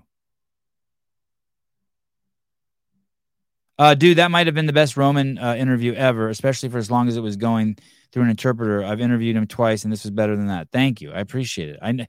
I was fucking so happy. Thank you, Patrick. People were bringing their own shit to it. It's like being on a date with a girl, and all you want to do is get her top off, and you're just like, yo, chill. It'll be so much better once we chat with her a little bit before we see the boobies. Like, just chill. Everyone chill. I thought it was good too. We learned about his foot. We learned about Rogue. People got new nicknames on the show. It was a great show. Okay, here we go. Fucking clock. Funny. Greg mentioned your name and Eaton Beaver's name a couple days ago. He thinks your names are hilarious. Dude, it was rough for two reasons.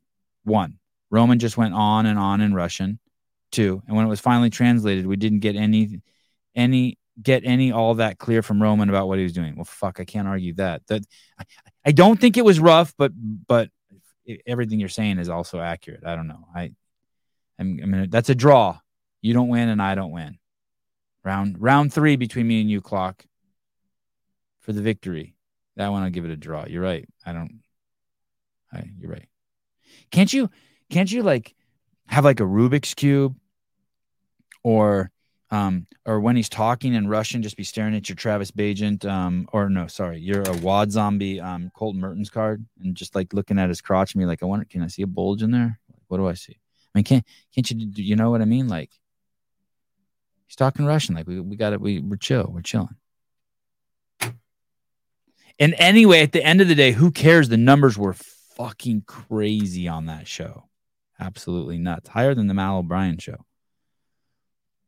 Not when she was on, but when we talked about her. What did she do? She did something that made for a big show. Oh, she pulled out of the games.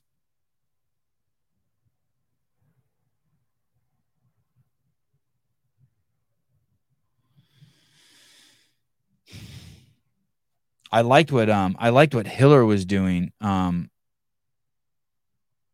He had his phone up to the audio and was translating, right? That was kind of cool. Like trying to figure out the translation shit. How about the fact that guy lives a few minutes from Newport? Sarah keeps saying I should move down there and I could be getting all sorts of these people live in my studio, and she's right? I mean, that dude could have just come down. If I lived down there, he could have just come down into the studio.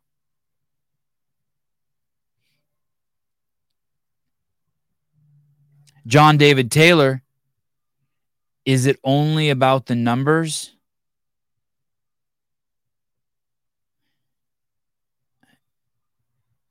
You passive-aggressive D-bag. That's like asking me if you can tell how successful an airline is by how much fuel it uses. All we have to do is go out into the fuel yard and start burning fuel. You know it's not just all about the numbers, you dickhead. That's not a way you talk to a friend. Are you friends with me or not? Sevon, I think we need Caroline from the chat on the show. I know. Wouldn't that be cool? She seems pretty cool. But here's the problem. It only gets worse as you meet people. You don't want to meet anyone. Very rarely does it get better. Like no one met me at the games and was like, oh my God, he's so much cooler in person. He's so much taller in person. No, it would only got like, oh, he's so much younger looking in person. Nope. I'm not younger looking in person. I'm not taller. I'm not nicer. I'm not, I smell worse. Yeah. See, look, she knows. Yeah, I'd fuck it up. I mean, look how sweet. Look at her shirt. She has her hands behind her back. She's all like, she's adorable. Yeah. You don't want to,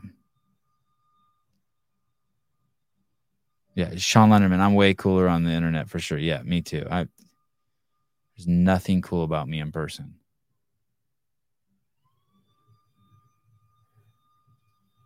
Okay, round 3, me and Clock. Clock says chat carried the show last night.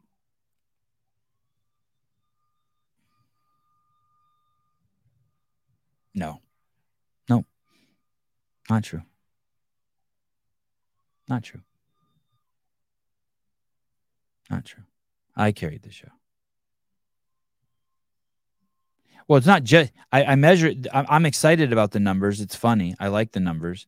I like it that this show has 100. Well, I also like this because YouTube's clearly trying to throttle me back. I don't know if you guys know what impressions are, but for those of you who don't understand what impressions are, I'll explain it once like this. When you go to YouTube, you go to your homepage, and you know how there's like a bunch of shit over here they're saying think you should watch, and then there's a bunch of shit running down the side they think you should watch. Those are impressions. right? It's not like TV where you're like, okay, these are my 15 channels. This is what I should watch. It's just a smattering of shit that flies up onto your YouTube, right? Onto your YouTube screen. And then you get to choose what you want to watch. Each one of those things is called an impression. And all of us creators on YouTube it's not like a channel. We don't get to stay up there. We want YouTube to give us impressions on other people's pages so that we can be put in front of an audience, right? Because that's why we're making shit, right? Well, the impressions on my YouTube channel, the Sevon Podcast, dropped by 4/5 from August 1st to August 30th. So it's like going from 100,000 impressions to 20,000 impressions.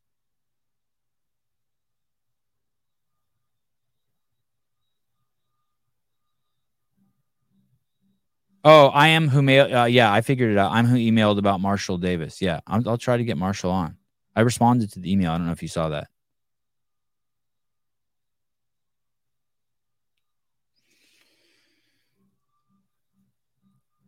I like the KDB. Oh, congratulations.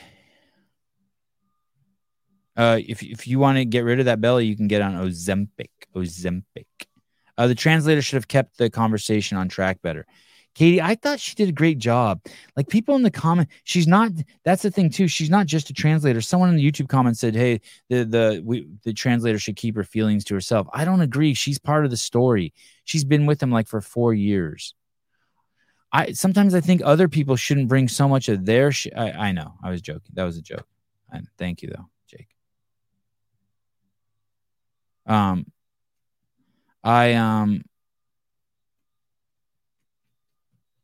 don't know. I do know. I do know actually. I'm okay with the commentator. I'm gonna pull up some of these comments. There's some dildos. Holy shit! Now there's 71 comments. My God. What is this? How do I newest first?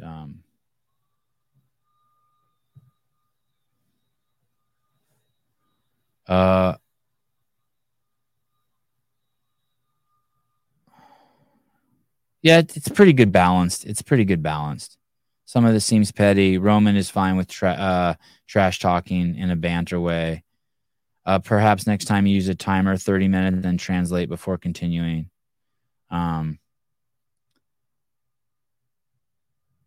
Adler's strategy didn't work. It was just weird. Lone Ranger and Tonto, brilliant. Is Hiller popping some of the Mrs. Meds? I thought Hiller seemed fine yesterday.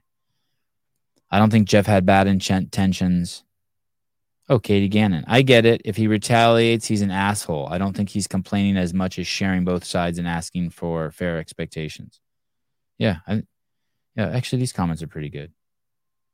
Oh, here it is. The translator needs to translate, not give her opinions. Yeah, I don't agree. Because she's not just a translator.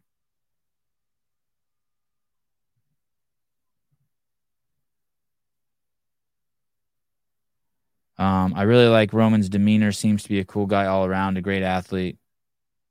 Great interview. Andrew's facial expressions make it.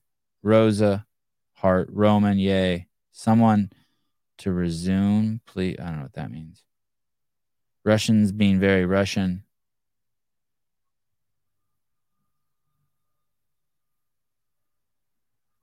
I love how we're having an opportunity to hear from Roman. Oh, yeah, this is good. Oh, this could have been a 5-minute interview, but I guess that doesn't make ad revenue. Fuck off. Also, nice to see Sevon still making creepy, unnecessary comments to women. Go fuck yourself. It takes me back to the old behind the scenes of the CrossFit Games. Douchebag. Caller, hi. Good morning, Mr. Matosian. It's Olson Dude, Master Matt Olson. How you doing, hi. Good. Just okay. Reading YouTube wrapping up. I know you're wrapping up. Wrapping up. I know you're wrapping up. I want to jump in real quick on I just listened to about an hour of the podcast of Roman. Okay. Here's a perspective from a father. Okay. From a leader. From someone who understands not at that high level of competition because I'm not there, right? We don't know what it's like to be the 0.1% of anything. But when Roman is explaining something in translation, I think as Americans, we have this pride about who we are. And by the way, I served. I love this country so much. But I think he really enjoys being here and being in the culture of CrossFit. And that's what's embodied so much of this sport, which is a community and a sport. It's like it's a big mix. So for me, I really respected what he said. And everybody, I saw your Romans rant, and I'm like, oh, what happened? I don't even know what happened. But here's what I would say. Everybody has a perspective. Everybody has a voice online. And he expresses himself, and everybody just jumps on him. I don't understand this, aggression towards, oh, he's a sore loser or he's a bad sportsman. He just expressed himself. He didn't even have anger when he was talking to you. He had a smile on his face the whole time. Having this conversation, just being blasted. So That's my 2 cents. I thought you did a great job. Why I heard other people just say, oh man, this rant, it makes him look bad. I don't think it made him look bad. Anybody who really listens to what you had an open conversation, a long dialogue conversation from a post that if you read it for 30 seconds, you take a perspective on it. So great job. Appreciate your work. Do you think he does look like a turtle out of a shell? Listen, if there ever was a Teenage Mutant Ninja Turtle that I would look like, it's Roman Krennikov. He's a good dude. I'm so pumped for his future. I'm a Roman fan. And even what he said about the athletes, the adapted athletes, take that into consideration. Like that was completely over my head. Listen, that part was completely over my head. I know. Listen, I like to look at adaptive athletes because it's fucking just bizarre. The same reason so I'm not like I get it. Yeah, so it's like a circus trick to me. Yeah. I know. And you know what's crazy is I respect that opinion. Yeah. And that's what I love about your podcast. Thank you. Perspective. Have a blessed day, brother. Okay. Thank you. Bye. Thank you. Bye. I don't know. I thought that was a PR move. I don't know. I can't relate to that. I'm not gonna watch Stacey Acree if he has fucking both forearms. Sorry, I'm not. I'm not. That dude Thor, that strongman dude. I'm not. If he wasn't 8'12", I'm not interested in watching him. Like, I'm just not. I want to watch like just shit that I can't kind of get my head wrapped around. I like interesting shit. That's why more people want to look at the tallest mountain in the world than a hill. I think it's perfect. I don't know. I couldn't relate to that. It didn't get any points with me. I saw Jedediah Snelson. I reposted something Jedediah put up. Jedediah would like that part too. God, I hope I don't have to like lose a leg or something to learn a lesson here and be like, oh yeah, I get it. That would suck. Oh my God, Dream Rare and Vivek. I do have some thoughts about that. Do you want to hear what they are? You ready, Eric? So great interview. Much love to both of them. Vivek was amazing. Dream Rare was amazing. Here's the part I did not like. And I'm going to try to get Dream Rare on to ask him. But if I say to you, hey,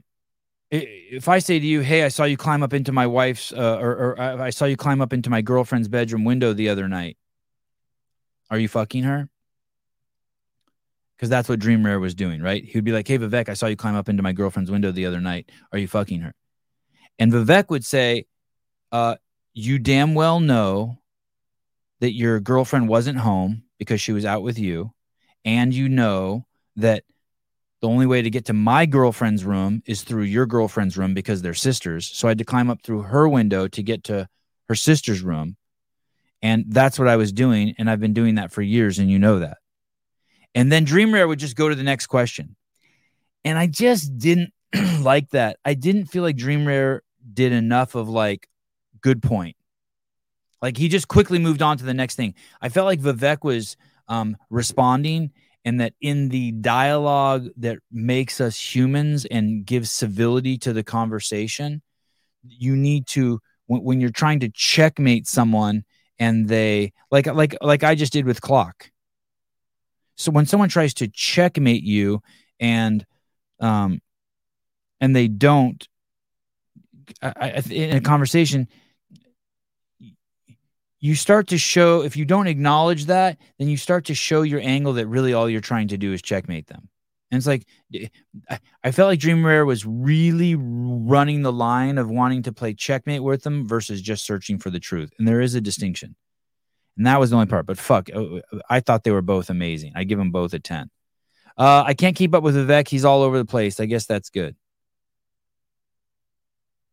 I'm going to get Dream Rare on, if that's who you're talking about. No, I don't think so. Sean Lenderman, Vivek is big pharma, snake in the grass. He owns a pharmaceutical company, and people are seriously like, here's our hero. Hey, check out the interview with Dream Rare. They get into it.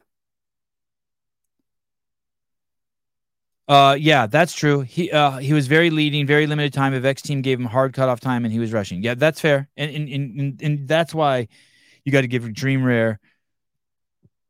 What you're saying is he didn't have time for those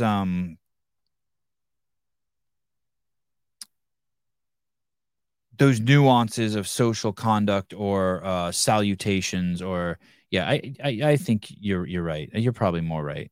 I'm sensitive to that.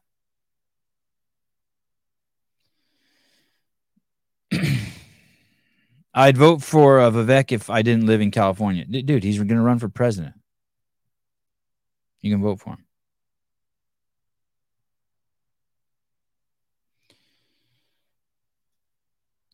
Thank you, Mr. Vise. Yeah, I'm the only two people I can see voting for right now are Trump or Vivek. Those are the only two. I think Nikki Haley's the fucking wackadoodle, just a politician avoiding answering questions. Same with Pence. Biden's semi-retarded. RFK, I would vote for him. But I mean, he's still a fucking climate psycho. He doesn't follow the science. He's not grounded in reality. I'm trying to think, are there any other Democrats running that are good? Definitely not Gavin Newsom. Anyone who's hurting kids, openly hurting kids, I cannot get my vote. I don't think Trump's a piece of shit. I'm not like, hey, I'm voting for Trump because they're all pieces of shit. I don't think that. I really liked Vivek's stand, his explanation of how there's different modes human beings have when you're in your self-interest mode versus service mode. And when you have someone who's in office for fucking 20 years, they start getting their self-interest conflated with their service. And that's why you get the corrupt shit like the Bidens.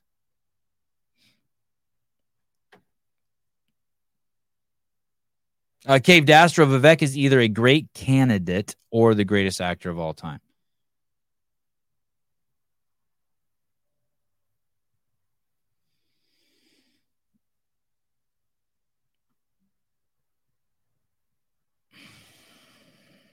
Mike Poolboy, California votes for me thanks to the insane ass electoral college system.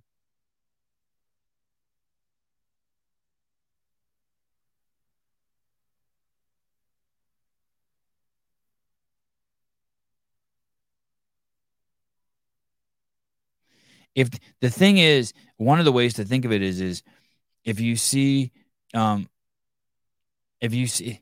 it's kind of this easy. If you see a man molesting a child and another man yelling at the child, yelling at the man and to stop. Hey, so you see one man molesting a kid and then another man over here yelling at him, stop, stop, stop. And you have one bullet in your gun. And someone's like, hey, you have to choose one to shoot. You shoot the guy who's molesting the child. That's basically how I view, in the most simplistic sense, that's how I kind of view what's going on in this country right now. We have a whole fucking group of people who are fucking hurting kids, who are not making choices in the best interests of kids. And then we have some people over here being like, yo, what's up? Stop that shit. And I'm not talking to the extreme of like kidnappings and all the wild shit that people say is going on. I'm just talking about like the most basic stuff of like, having pornography in the libraries, letting the state take anyone who thinks it's even remotely okay for the state to take your kid away and simultaneously put them through a sex change. This is like out of some weird movie.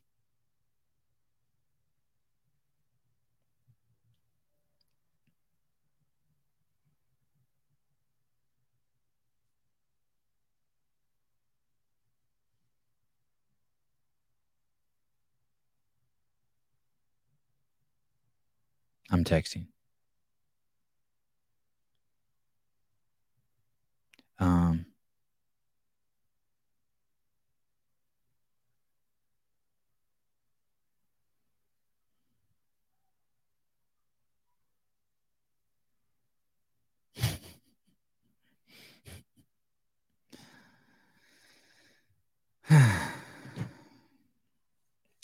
Eric Utley, I've never even heard of Vivek until this year. Like he appeared out of nowhere and is saying what everyone wants to hear.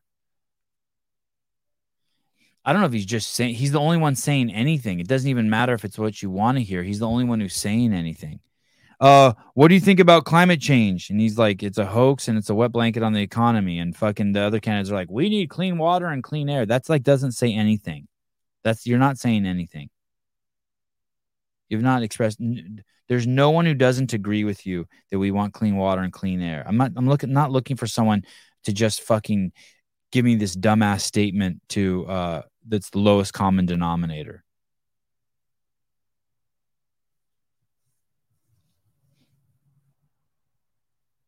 I don't have an issue with the fact that Vivek believes in God and that thinks God is important. I love that.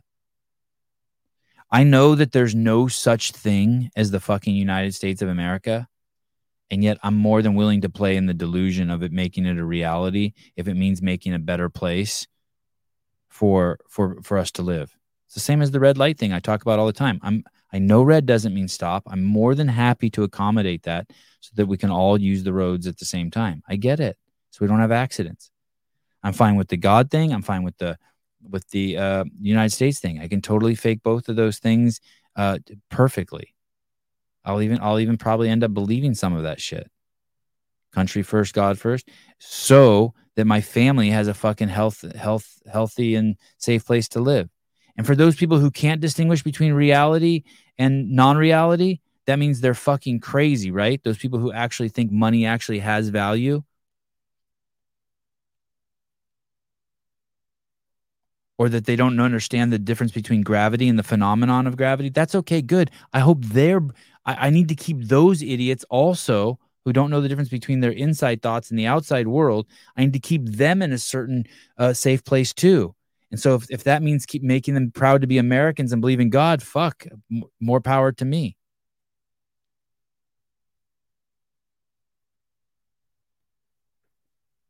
You're in the everything is a social construct camp? No, not everything.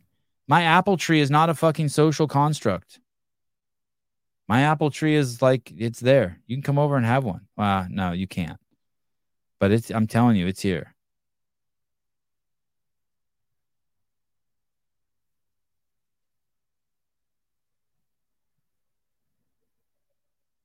Thank you. There's just actually things we created. USA is land on the side of imaginary things. By created, you mean imaginary. Like creating a house is not imaginary. But I like that. I'm good with that. USA is land on the side of the planet. I don't know if it's on the side. It's all sides. All the planet has its sides. But I'm with you. USA is on the planet that we currently call by the name of United States of America. Yeah. There you go. That's it. And if some other people want to believe it's like real as fuck and we need to defend it and blah, good. I'm with those people. Let's go.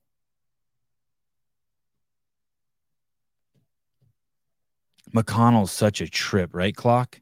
Mitch McConnell, I want to show my kids some video of him and see how they process him. He's like a fucking Halloween character. I swear to God, he should be at the haunted house. A woman is a word that signifies a creature that walks the planet that has tits and a vagina. It smells like honey and has no interest in me. That's a woman. Yeah, it looks like he's melting. Mitch McConnell's a trip. What a fucking trip. Yeah, that's a great. It looks like he's melting. He is a trip. An adult human female. I like that for woman. Yeah. And that's like she got like fallopian tubes and a vagina. What about the 0.000000001% that doesn't have fallopian tubes? I don't know. What about a woman when she has her fallopian tubes taken out of her? She's still a woman? I don't know. I'm not worried about that. New card is up for Wad Zombie. What the fuck is going on over here? How come I didn't get one?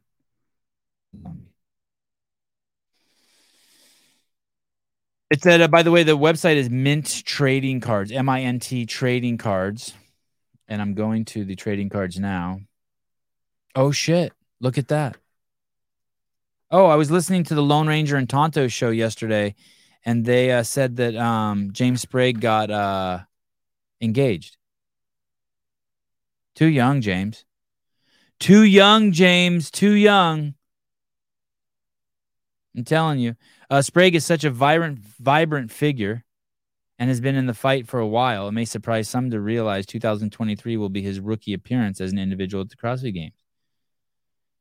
He has Teenage Games finishes, a 4th, 5th to his name, and came as close as anyone can to come to qualifying in 2020, 2022. My CD was skipping.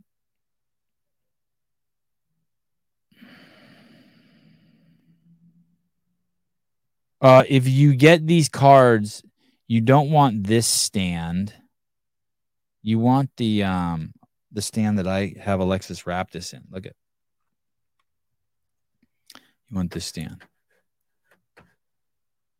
Can you guys hear my mouth? See this stand? You want this stand. And then it's so nice. Wild Zombie, send me 20 of these, or give me a link on Amazon where I can get 20 of these. I need for all my cards. Because I don't even use my stands. I just have my cards down on my table now. Anyway.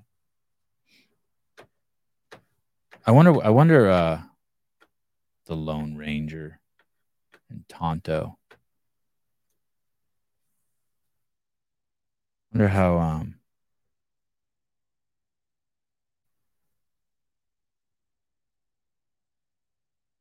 I watched their show. I mean, I've been watching the show a lot lately, but I watched their show yesterday on Roman to see what was going on.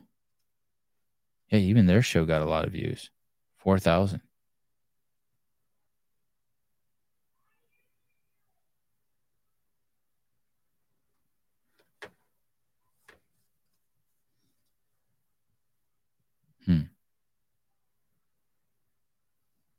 Wow, David Weed commented, Roman is a fucking crybaby. Jeez Louise. That's rough. All right. Jorge Fernandez had to reschedule. Alexis Rapt is rescheduled. What a fucking tomorrow we have Jorge Ventura at 8 a.m. So from 7 to 8, it'll just be us. Then we have Jorge Ventura. Oh, and I guess we won't have him long because I got to take the boys skateboarding tomorrow. And then on Friday, it looks like we have Pamela Gagnon. That's the gymnastics guru, the master of gymnastics from Mayhem. No one Saturday, no one Sunday. Oh, Athena Perez on Sunday. Oh, that's what I need to tell you guys about. September 30th at Craig Howard's gym, Scale Nation will be doing a seminar. Like we don't have enough people scheduled. I'm getting anxious about it. Attend a seminar. Oh, there it is. Okay. I'll be here at this event, filming this event. Diablo CrossFit, Pleasant Hill, California, San Francisco. Then it looks like they're going to Brazil. Then it looks like they're going to, 2 in Brazil. then to Oklahoma. Anyway, this one's going to be cool. This is a pretty infamous gym in the CrossFit space. Diablo's been around a long time. I bet you it's now one of the top 100 gyms, original gyms in the world. Craig Howard will be there. Big gym. I think they have like 600 members. Athena will be there. She'll be teaching this course, which is to work with large-bodied athletes. And I'll be there. Susan will be there. I don't know who else will be there. Amy West will be there. For those of you who are aware of that health space in CrossFit, she's a pretty big name in that space. She'll be there. Yeah, it's going to be cool. I'm really excited. And I don't get out of the house much either. By out of the house, I mean out of my town. So it's like 70 miles up the road from me. So I'm pretty stoked. Audrey, Pamela is my hero. Well, then you're going to love Friday's show. Or not like it. She's going to let you down. You're going to be like, oh, she didn't talk so good. Or you're going to be like, man, she's brilliant. Oh, shit. Philip Kelly might be there. Don't tell anyone. Yeah, Philip is actually probably close to the same distance from Diablo further north than I am. So that would be like a meeting ground in the middle. That'd be cool. Yeah, it's going to be cool. I bet you will be there. That'll be nice to see you again. All right. That's it.